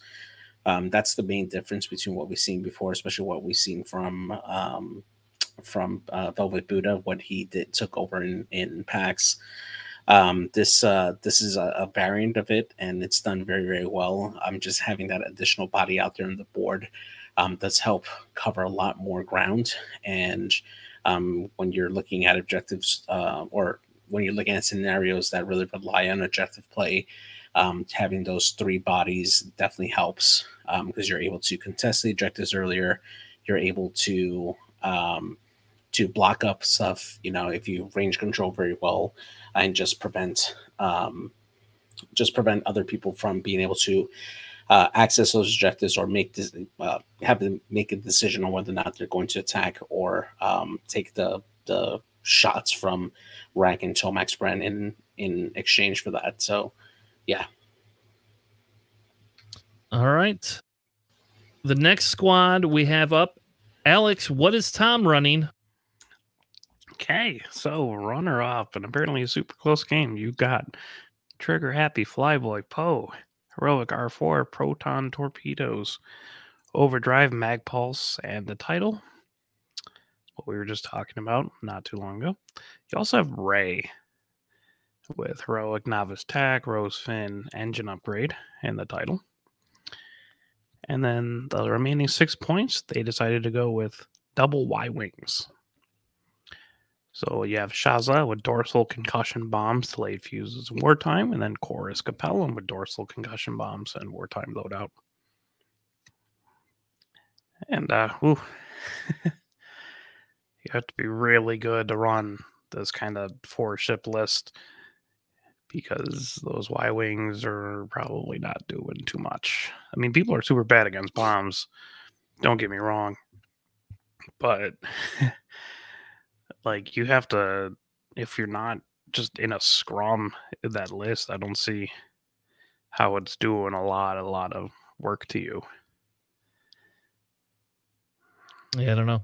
When I watched some of it on stream, those concussion bombs are somewhat area denial. is kind of what it was being used as. Right. So it's let me serve them up, dump my concussion bombs, and then what are you going to kill? So I mean, it just seems pretty easy to just go straight after Ray and get 7 points here before Ray's going to get any value. Yeah. All right. The next list we have is our third place is Colonel Jendon. There we go. There's that infamous I-6 defender with Vader, SSP Vader, which you need in this 4-ship list. Tomex, basically it's the bomber Tomex that we've been talking about with the plasma torps. And then Vizier Palpatine. So if we're going fair off in this list and going with a Vizier Palpatine, it's a good list, but I don't know. I feel that you're putting, it's the same thing as like the Poe Ray. You're putting a shit ton of pressure on Vader and Jendon there, right? Like your Tomax offense only lasts until they shoot Tomax. So, the Tomax doesn't do anything, especially if you get a couple of good crits in there, because he has no way to get rid of those. So yeah, it's kind of a 1.0 Pal bases kind of list with a bomber thrown in, which is cool, I guess. I don't know. I don't believe in this list. Honestly, I'm sure it's good against like this particular field because they tend to play a lot of AC high initiative, generally in like that kind of area in the Sith Taker area, I believe. So it might match up pretty well there. I'm just not I feel like you have to like perform perfectly in order to like consistently just win games with that kind of list. Yeah. Because your other option is to bump up Tomax to Soontir and take a BA, a Black Squadron with it. Like you could do that as well. And then you have 3 I-6s in Black Squadron, which I have 1 win and 1 loss with. So, I mean, it works there, but I'm not honestly, I think that's worse than the Tomax Vizier one. It probably is 100% worse, but it's a lot more fun to fly, Alex. That's what I'm going to tell you. You do get triple I-6s. Yeah. I get to just say I got 666. That's what I get to say. So I got a 666. It's called Afra. Yeah. Anyway, I mean, is it? It's a YV666. Yeah, but I don't get to run a defender. Like that's the difference. There's no defender in that list. Give me an Afra and a defender together, and sure, we'll have a conversation then. The next list is Timinator, kind of like Terminator, but with the Timinator, green away. This is a very interesting FO list. Alex, what is this list here? So, you have Kylo Whisper with Brilliant Evasion, that spite, Instinctive Aim, Concussion Missiles, Optics. Like this is a very typical Kylo Whisper you see all the time. You got Malorus with Cluster Missiles because it's Europe. You got DT with Deuterium, Scorch with Swarm Tactics Marksmanship, Midnight with Swarm Tactics Fanatical, and Null, the I0/I7 TIE Fighter with Swarm Tactics. So you can shoot, you can Null Scorch up to 7, Scorch can up Midnight up to 7, Midnight can up DT up to 7. So you could have 4 I7 shots and 2 I5 shots for what it's worth, but that only does so much when 3 of those are TIE fighters. Yeah. I think this is an interesting list. This is saying I want 6 ships, right? And this is how I'm going to get there. Yeah, I brought 5 TIE fighters and Kylo. Yeah. Yeah, I don't think it's a horrible list, I guess. Yeah, no, I'm not saying it's like super bad. It's just, there's kind of a reason why no one flies Null, right? Yeah. Scorch and DT, they can put some damage out. Malorus is always solid. Kylo Whisper is good, but I feel like this is an incredibly fragile list. And I don't know if like they have to be like huddled together, somewhat close for the swarm tactics, right? So if you put rocks to break up the formations, it kind of gets a little weird for that kind of list, right? Yeah. So I understand the null swarm tactics, but they also have the swarm tactics on Midnight and on Scorch. Is Scorch swarm tactics just because you have the extra points? Because you Well, you could can run swarm Deuterium. like you can swarm null can swarm Scorch up to 7, and then Scorch can then I swarm see. tactic someone else up to 7. Okay, I see. Yeah, like I said, it's not like a bad list. I just kind of I don't know. I feel like you'd have to. It's good jousting list, but I feel Yeah, like I if mean, you're not jousting it, it's less and the good. biggest thing, right, is that like you're putting on target on null, right, which means that your Scorch is going to live a little bit longer. Your DT is going to live a little bit longer, right? Because the priority for your enemy is to reduce um, reduce the initiative of null, right, down to 0, right, as soon as he gets a damage. So that's going to be less shots that the other ships are going to be taking. So as long as you can take full advantage of that, even if null does end up taking a damage, you could still swarm tactics back up to initiative 4, so that we can take shots back then. 6 with So midnight. Yeah. or 6 or midnight, yeah, exactly. So you got options, right? So it's not always a bad thing. It's a definitely a very interesting piece for that list, right? To have that there, to be able to shoot first, especially if you got a ship that's already like low on health and you can initiative kill it. Especially even more relevant if it's an I6 ship they could take out at I7. So I mean, there's utility for it. So do you just run? I assume you're running Null, Scorch, Midnight, and DT in a block, and Malorus aside, and Kylo Yeah, aside, and you could right. just Malorus is obviously could be just be the objective monkey per se, Yeah, but you don't have to run. So you just run the 4 ships in a block. yeah, exactly. Maybe. I mean, like, there's a lot to be said about having like Whisper Kylo shoot at I7. Fair enough. You don't always have to bump up DT or Scorch. Well, you should bump Sure. up Scorch because he's got swarm tactics, but you don't always have to bump up DT. Yeah. All right. Next one, we're moving into top 8. Next one is Matt Cog. JJ, what did Matt Cog run? It looks very similar to what we just said. Is it the exact same list? It's the exact same list. Yeah, it's, All right. it's the same list. Yeah. All right. Sorry, Matt Cog. We're not going over the list a second time. Let's move on to Martin. Came second to place instead of the other guy. What is that? Because then we would talk about his list instead of the other person's. I see. Tom's. Yeah. Fair enough. All right, let's move on to Martin Shivers.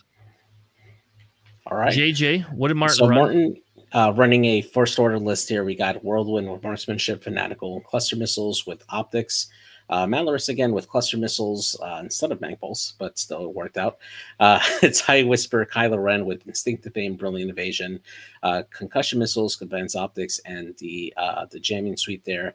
Midnight with Predator, crackshot, and then quick draw. Should make an appearance here with fanatical, swarm tactics, targeting synchronizer, special forces gunner, and fire control system. Just overall a very solid. I guess you would call this a saddle list, right? Yeah. Yeah, it's a very solid saddle list here for the first order. Here you got a lot of offense here with quick draw and Kylo being able to go out and hit early on with the initiative 6 there. Midnight being aggressive with that Predator crack shot there. So you can definitely do some work with this list here. Yeah, this is going back to that more of the original archetype that we saw at the beginning of the season. Yeah, definitely. All right, next one, Alex. What did Craig run? And do we have some new stuff in there? We have new stuff. Yeah. So you don't have to read the upgrades for those because, like, unless you're going to explain all of them, because like there's a whole. We just went through all those a couple times. Yeah. No. You got BOE Wedge. You got BOE Braylon. You have Boy Luke, Sabine and a TIE Fighter. This one with Lone Wolf. And then you have customizable Gina, because BOE Gina is 5 points and customizable Gina is 4. And that has FCS, proton cannons, plasma torps, and the config. And they still work together, though, right? Well, yes, Brainland does, yeah. But that's... I think they're the same timing window, right? So you can like, oh, Gina is stressed, so I get my focus token with Braylon, and then you pass off the stress with Gina, because they're both start of engagement phase. Yes. You can actually pass it off to Braylon. Braylon can just get an evade token too if you really want, but I mean, B-Wings are cool, but I don't believe in them right now. I mean, you get the extra shield with Braylon, which is really nice, and that wedge loot combo can just do a lot of work. Yeah, I think so. I think this is we haven't done Rebel yet, but I think this is an archetype that you'll definitely see. I don't think the Sabine Lone Wolf is there, but I can understand why they ran that, because you're running Gene and Braylon together, and you're probably running Luke and Wedge close to each other.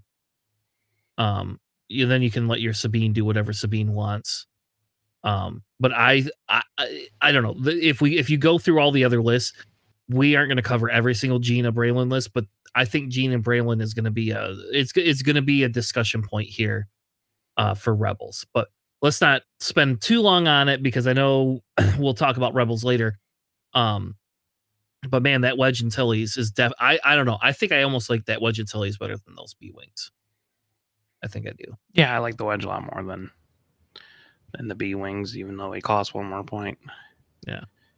All right, let's move on to top 8. Number 8, we have a Republic list coming in with SOC Oddball, SOC Kickback, Build Your Own Wolf with the VTG Sync Council, R4P, and Marksmanship.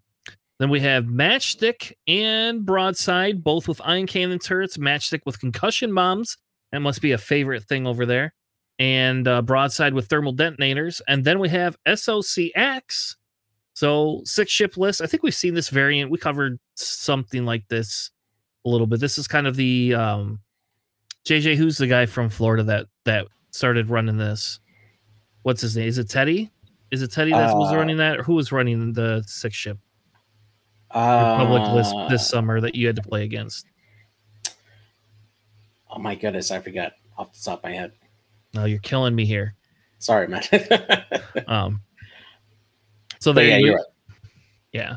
So foregoing the taking Wolf over Jag in this list, you could have like 4 build your own cards and not have to like have this many things.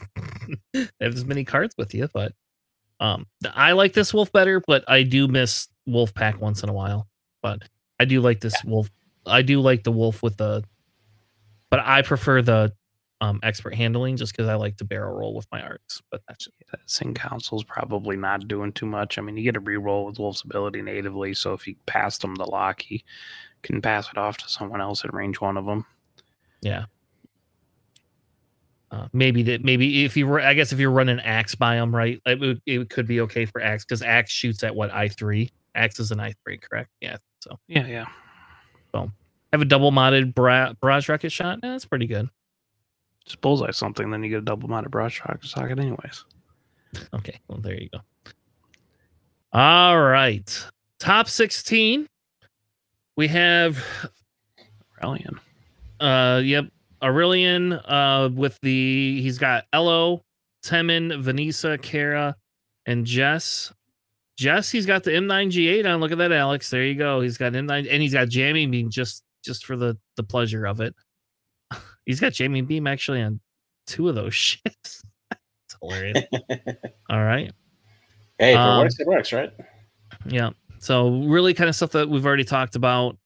We don't really have to go into super detail on that one. The next one is Dom Flanagan. Alex, what did Dom run? Because, hey, we have an HOA Poe showing up here. HOA Poe. Yeah, we have HOH Poe. We got Marksmanship, Heroic, Ferrosphere, R4, Overdrive, Plasma Torps. I do love Overdrive on HOH. I love Overdrive, period. But doing like the focus link roll where you don't have to use his ability is actually pretty nice. And then you have Elo with Predator Heroic Ferrosphere, Lulo with Starbird Marksmanship Shield Upgrade. You got Snap Lexley with R68 Ferrosphere Heroic, and then BB-8 with Chewbacca. I mean, if you're expecting a lot of like Gendens, then like FO and various other ones, having Ferrosphere is pretty nice, especially when you can kind of spam it on 3 of your 5 ships here. And the other one you're not spamming it on is probably the one flanking because it's Lulo. So, yeah, and I agree with you. I think that Ferrosphere is just going to be a top upgrade for a while, for at least for Worlds, just because you're right with that I6 stuff not being able to bullseye. Like, so Jendin doesn't always get the bullseye right away. Like sometimes Jendin does, but Jendin does not always get that bullseye right away, and you get that target lock before you can do the bullseye. So, I don't know. It is what it is, right? I mean, solid. I mean, you got 3 T-70s and an A-wing that acts like a T-70, and then BB-8 is just a solid list. And you have an I-6, which is pretty important in this kind of like local meta over here. Yeah, I mean, in general too, but like, you know, the England, Europe is especially known for their high initiative, so having an I-6 in your list certainly helps. Yeah. And I actually kind of like this list. When we talked earlier about HOA Poe, it was just, that was kind of like the thing is like, this is where you still can get your 5 ships and have a Poe Dammer in it. So that's pretty totes, in my opinion. So JJ, what did Dale run? Dale Cromweller, Buddy Dale. I love Dale. All right, we got an appearance of Vader finally. I feel like we haven't talked about Vader all day, other than the crew. He's got the starter pack Vader.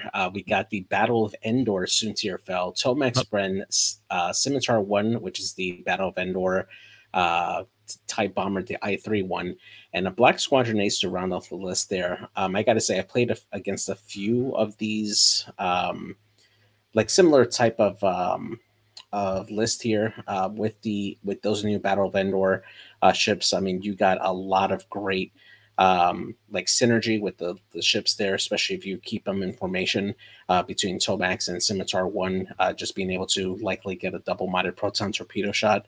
It is pretty good. And yeah, congrats coming in top 16. So the question I have is, we saw Vader in the 3rd spot, but that's okay. We know you were half asleep when they were doing it, so they're running this. The Scimitar is being ran over like a Vizier or over a Ferof. Do you think that this Scimitar is actually worth running now that we know that like it's a double-modded proton torpedo? Yeah, I think so. I think it's absolutely worth having, you know, at the initiative that you're engaging. You're likely targeting a ship that already has spent its tokens on either an offense or defense, and likely has damage to it.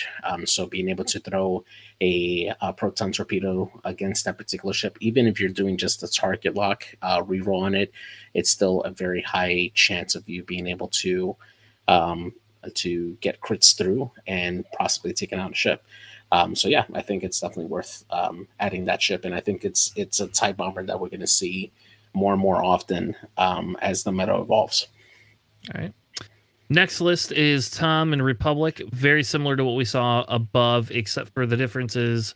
Broadside has proton bombs and Matchstick has ion bombs, and we see Jag filling in that list here instead of some of those torrents, and one of them downgrading to a slider. So slider with Predator. I think boost with Predator is probably a little bit better, but slider with Predator still pretty good too. Slider still a really good really good. Sad it's not dedicated, but yeah. You think if I go to England, I'll roll paint? Is that what people do over there? Well, I don't know, Alex. Sith Taker Tim coming in with a hot list that we have not seen before. This feels a little bit like an Alex list. Alex, what did Sith Taker Tim run? So you have boost with dedicated. You have the Z95 Killer with dedicated marksmanship, jamming, being sync council, and concussion missiles. I believe Killer is the one that if you have less than 2 health, well, two or fewer hull remaining, you roll an additional attack die. Yeah. And then you gain a deplete after you roll the attack die. And then you got Contrail with Swarm Tactics, R3 Synced Council. You got Click with also there's got Bash. Both of these have Bash. Click with dedicated R3 Synced Council. You got V-Wing Oddball with dedicated Plasma Torps and Bash title, and then you got both SOC 3-point torrents. It's a 7-ship list. Yeah, I feel like running this list just because it's a 7-ship list Republic. This brings back your attacks are 2 dice, but it's pretty defensive and it's kind of silly. Yeah. So is Oddball in the Y-Wing the same price as Oddball in the V-Wing? No, V-Wing Oddball is 3. Okay. Is Y-Wing Oddball 4? That's sad. So you could drop Killer down to Slider and then bump up your Oddball, Alex. There you go. Like I'm seeing this list as what you should be running for Nickel City League, Alex. I'm feeling this list for you right here. This feels like an Alex list. It doesn't have enough dedicated, man. No, there is. Look at how many dedicated are in. Not enough. Not enough. Still not enough. 4, which I could respect. You need all 6, man. Come on. Christ, I wish. I did. Yeah, I think like my Rust Cup Republic list had 4 dedicated in there, and I triggered it 5 times in one turn. Nice. As one does. I don't know. How about this? I like this list personally. I think this is a cool list. I question the Click choice. I don't know if I'd run Click in that. I don't know. I feel like running a different. I don't know. Maybe dropping Killer down to Slider and bumping Click up to something else feels better. Not a lot of good options there, honestly. Well, he goes up to a 4-point and you get an arc. Yeah. So I mean, Jag comes with Sync Console. Exactly. So you can run Jag. It's they're both the same initiative. The only difference is you don't get to click. I don't know. So I think like you Swarm Tactics, like you'd expect like Killer, right? So you get like the extra die, but I think you Swarm Tactics Axe, honestly, because then Axe shoots the barrage rockets. And then after Axe shoots, another ship in the side arc that is born for this ability can take a lock. So then you can get the lock for like kickback to shoot a diamond boron. Because you don't really need like a double modded barrage rocket, really. Mm-hmm. So you can actually like Swarm Tactics, Axe up, shoot with the axe, get the lock for kickback, have a double modded diamond boron missile. And then you still have a follow-up shot with Oddball and Contrail. Contrail can sync council the lock over to Oddball, so you can have a double modded plasma torp. And then you have Click being defensive, and Killer eventually shoots. Hopefully they're down to 2 all after that point. So yeah, I don't know. Like I said, I like this list. I don't think I could fly this list for Worlds, but I do like this list. I don't feel like getting all of my other ships back out again that I just put away. This. I love me some Sync Console stuff. Yeah. So, and Liam says Killer gets, because the additional die is not on just specifically.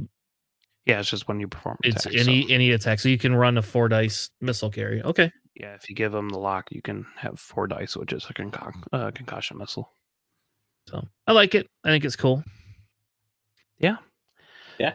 You have to sequence it correctly, and it might be a little bit tough getting that engagement exactly the way you want, but it's a very defensive list between just having all those dedicateds and evade and or focus sharing. Can you imagine running this for Worlds? Like how much concentration? Like you'd be so tired. Like You'd be very tired after you run this list. It'd be fun. All right. JJ, what is Rob running? So we got a scum list here. We got Sirisu with Cutthroat, Swarm Tactics, Plasma Torpedoes. We got Dirge here with Cutthroat, Marksmanship, Proton Cannons, Contraband Cybernetics. Lee Mackay with Plasma Torps and R4B11. Dayspawn Arm with Lando, Crew, Shield Upgrade, and Moldy Crow. Manaru with Cutthroat, Jamming Bean, Han Solo, overtuned modulators, and Punishing One title there to round off the list. Definitely interesting to not see a notorious version of Manaru for this one here, but it's definitely interesting to have Han Solo because it means that when Manaru engages at I3, you can take that focus action.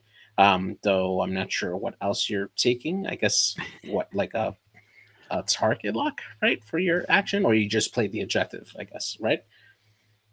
Yep. Yeah. And I mean, you can't barrel roll because you don't have expert handling, so that would keep you. Yeah, exactly. You can't barrel roll. Yeah. So you're shooting that jamming beam. That's what you're doing. You're shooting the jamming beam. You're taking the luck for the jamming beam. Yes, that's exactly what you do. Yep. But definitely an interesting list nonetheless. You definitely got a lot of beef there with all those ships there. You got Sirisu providing those defensive rerolls. You got Dirge being that killer there with the proton cannons. I mean, 3 I5s, Dayspawn Arm providing that 3-die gun for 4 points. I mean, you got a lot of options here for this list. Yeah, I mean, you got Swarm Tactics, right? So you really got like 3.5 I5s, I guess. Yeah, exactly. 4 I5 shots and then probably Dace. Yeah, I hate Han Solo on Manaru. I don't understand that. Yeah, that's what I'm saying. Like, I think I would prefer more the 9 Notorious on here. I don't think you could put Notorious on. Yeah, you do Dead Man Switch on Notorious. Manaru, but I still prefer Gar Saxon because proton torpedoes are really good, especially when they're double modded. Yeah, proton torps. Yeah. I mean, that's essentially what you're doing when you pull the other die for Gar Saxon, because you can't do both. So you end up doing like Contraband, R5P8 Notorious, and you got like 1 awkward point left over for Agile. That's not like the worst. I just like Gar Saxon. Yeah, I think this list went 5-0. It did, 100%. People don't joust this list. Yeah, and then it's not going 5-0. I don't know. I just man, having Han Solo on Manaru is so rough because your blue maneuvers go one direction. Yeah, and that's the direction you have to go. So stressing yourself out with Han is rough.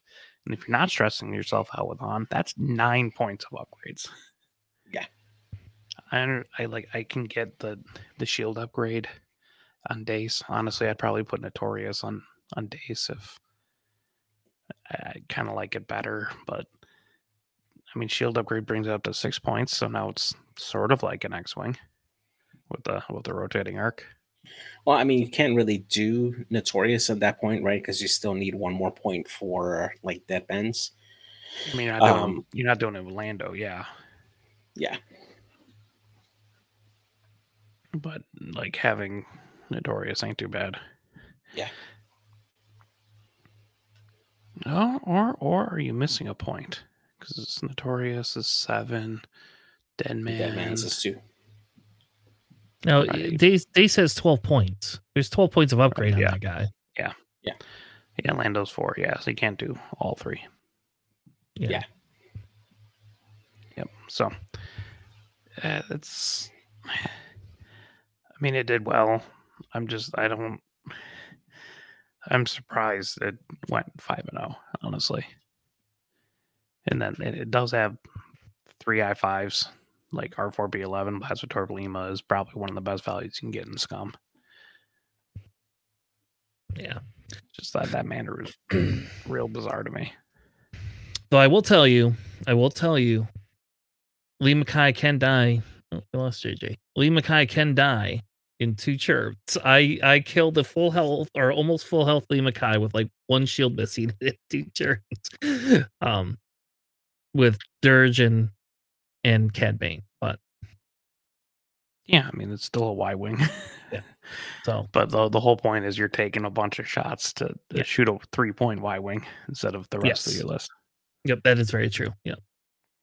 All right, let's move on to Ewin. We have another FO list. We have Gaelic in this list with the ion cannon, marksmanship, Lieutenant Lee Hughes, barrage rocket guy, cluster missiles Malaris, because Europe loves cluster missile Malarises.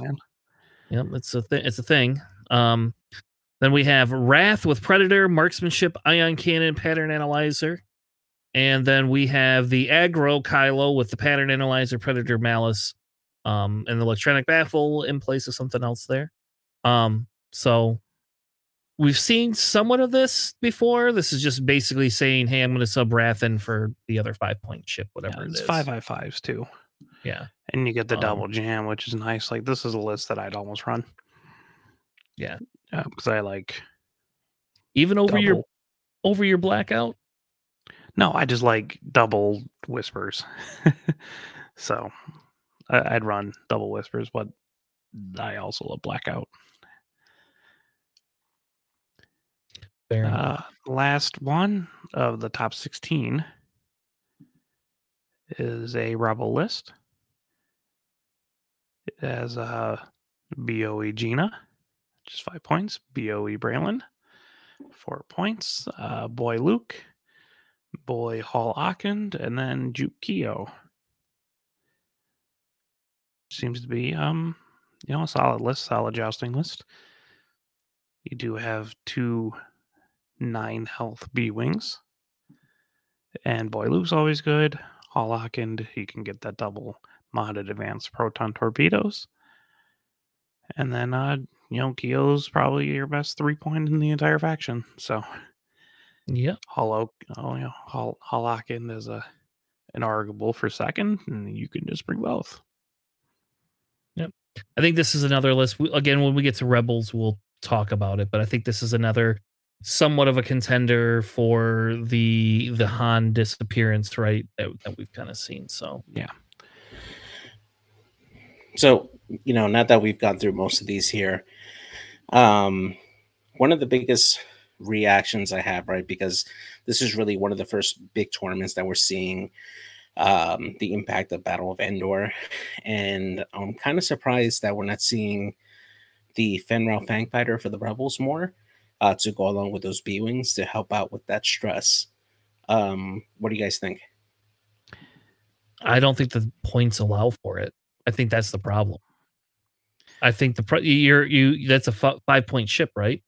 Yep. So now you've got 10 points plus 4. You're at 14. You're down to 2 3-point ships, and you don't have taking Boy Luke. Like, I don't think you don't take Boy Luke right now. Okay. Personally. Also, there's the perception that that Fenral got nerfed, so he's bad. Yeah, that is true. I mean, you can run Fen, Luke, Braylon, Gina, right? Well, no, you're still giving up a point, so it doesn't matter what you do. Like, you can run custom Braylon if you want. That's 5. Yeah, there you go. I don't know. Like, I think it's because the points don't fit JJ, and I don't think that Luke is worse than Fen. Period. You could play around with it, but I just don't think it's worse.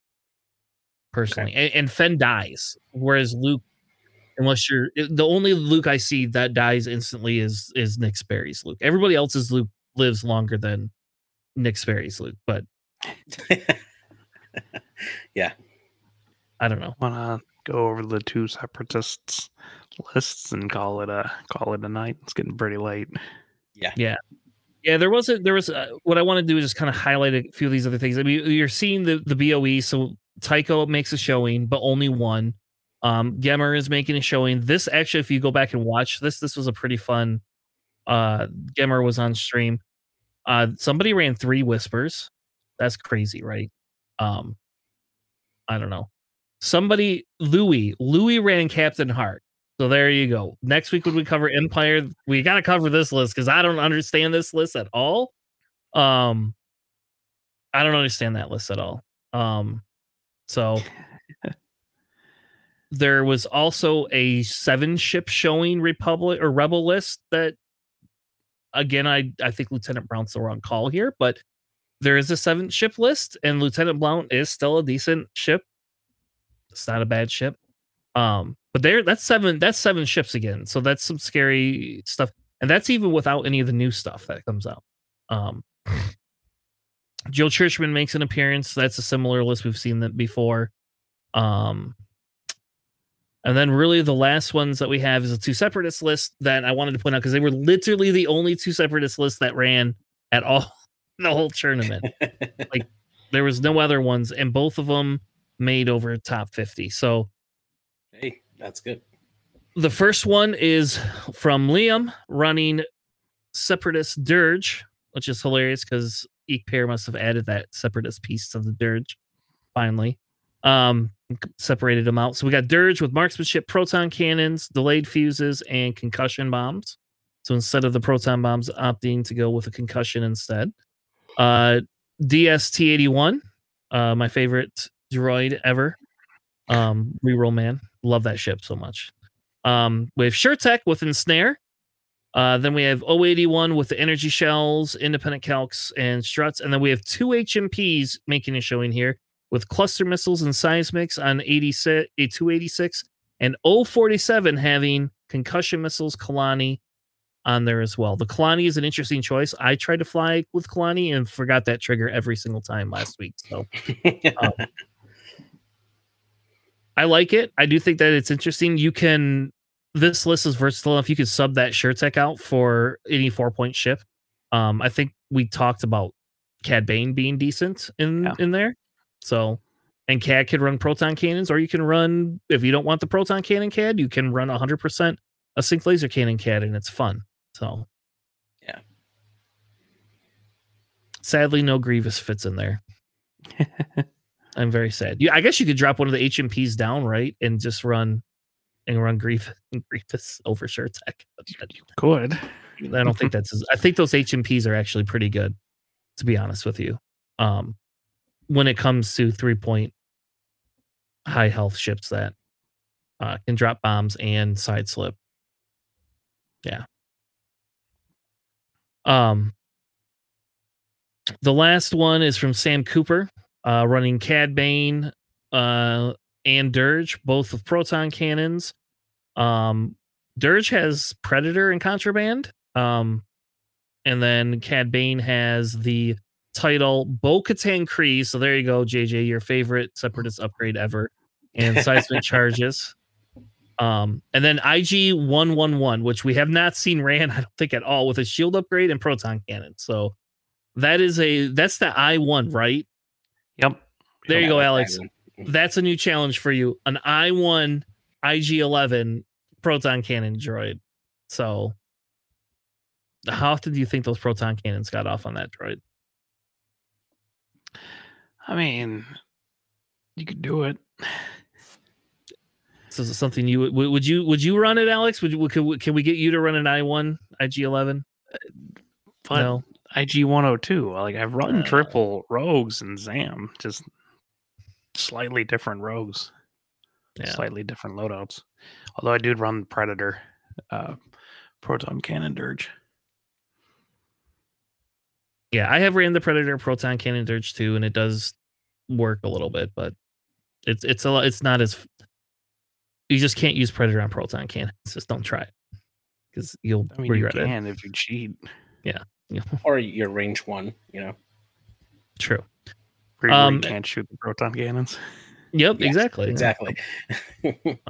And then we also have the Notorious Zam with Count Dooku, Notorious and Contraband, which I think we talked about kind of being a standard for Zam. So, well, all right, those are the lists. I will be taking this, all of our Sith Taker stuff. I'll put it in a doc, and we're going to have a separate doc for the Sith Takers. I do like some of these lists in here. I think we need to be discussing the Battle of Endor stuff a little bit more, and we're going to be covering what are we covering next week? Empire or Rebels? Republic. Yeah, we already do Republic. No.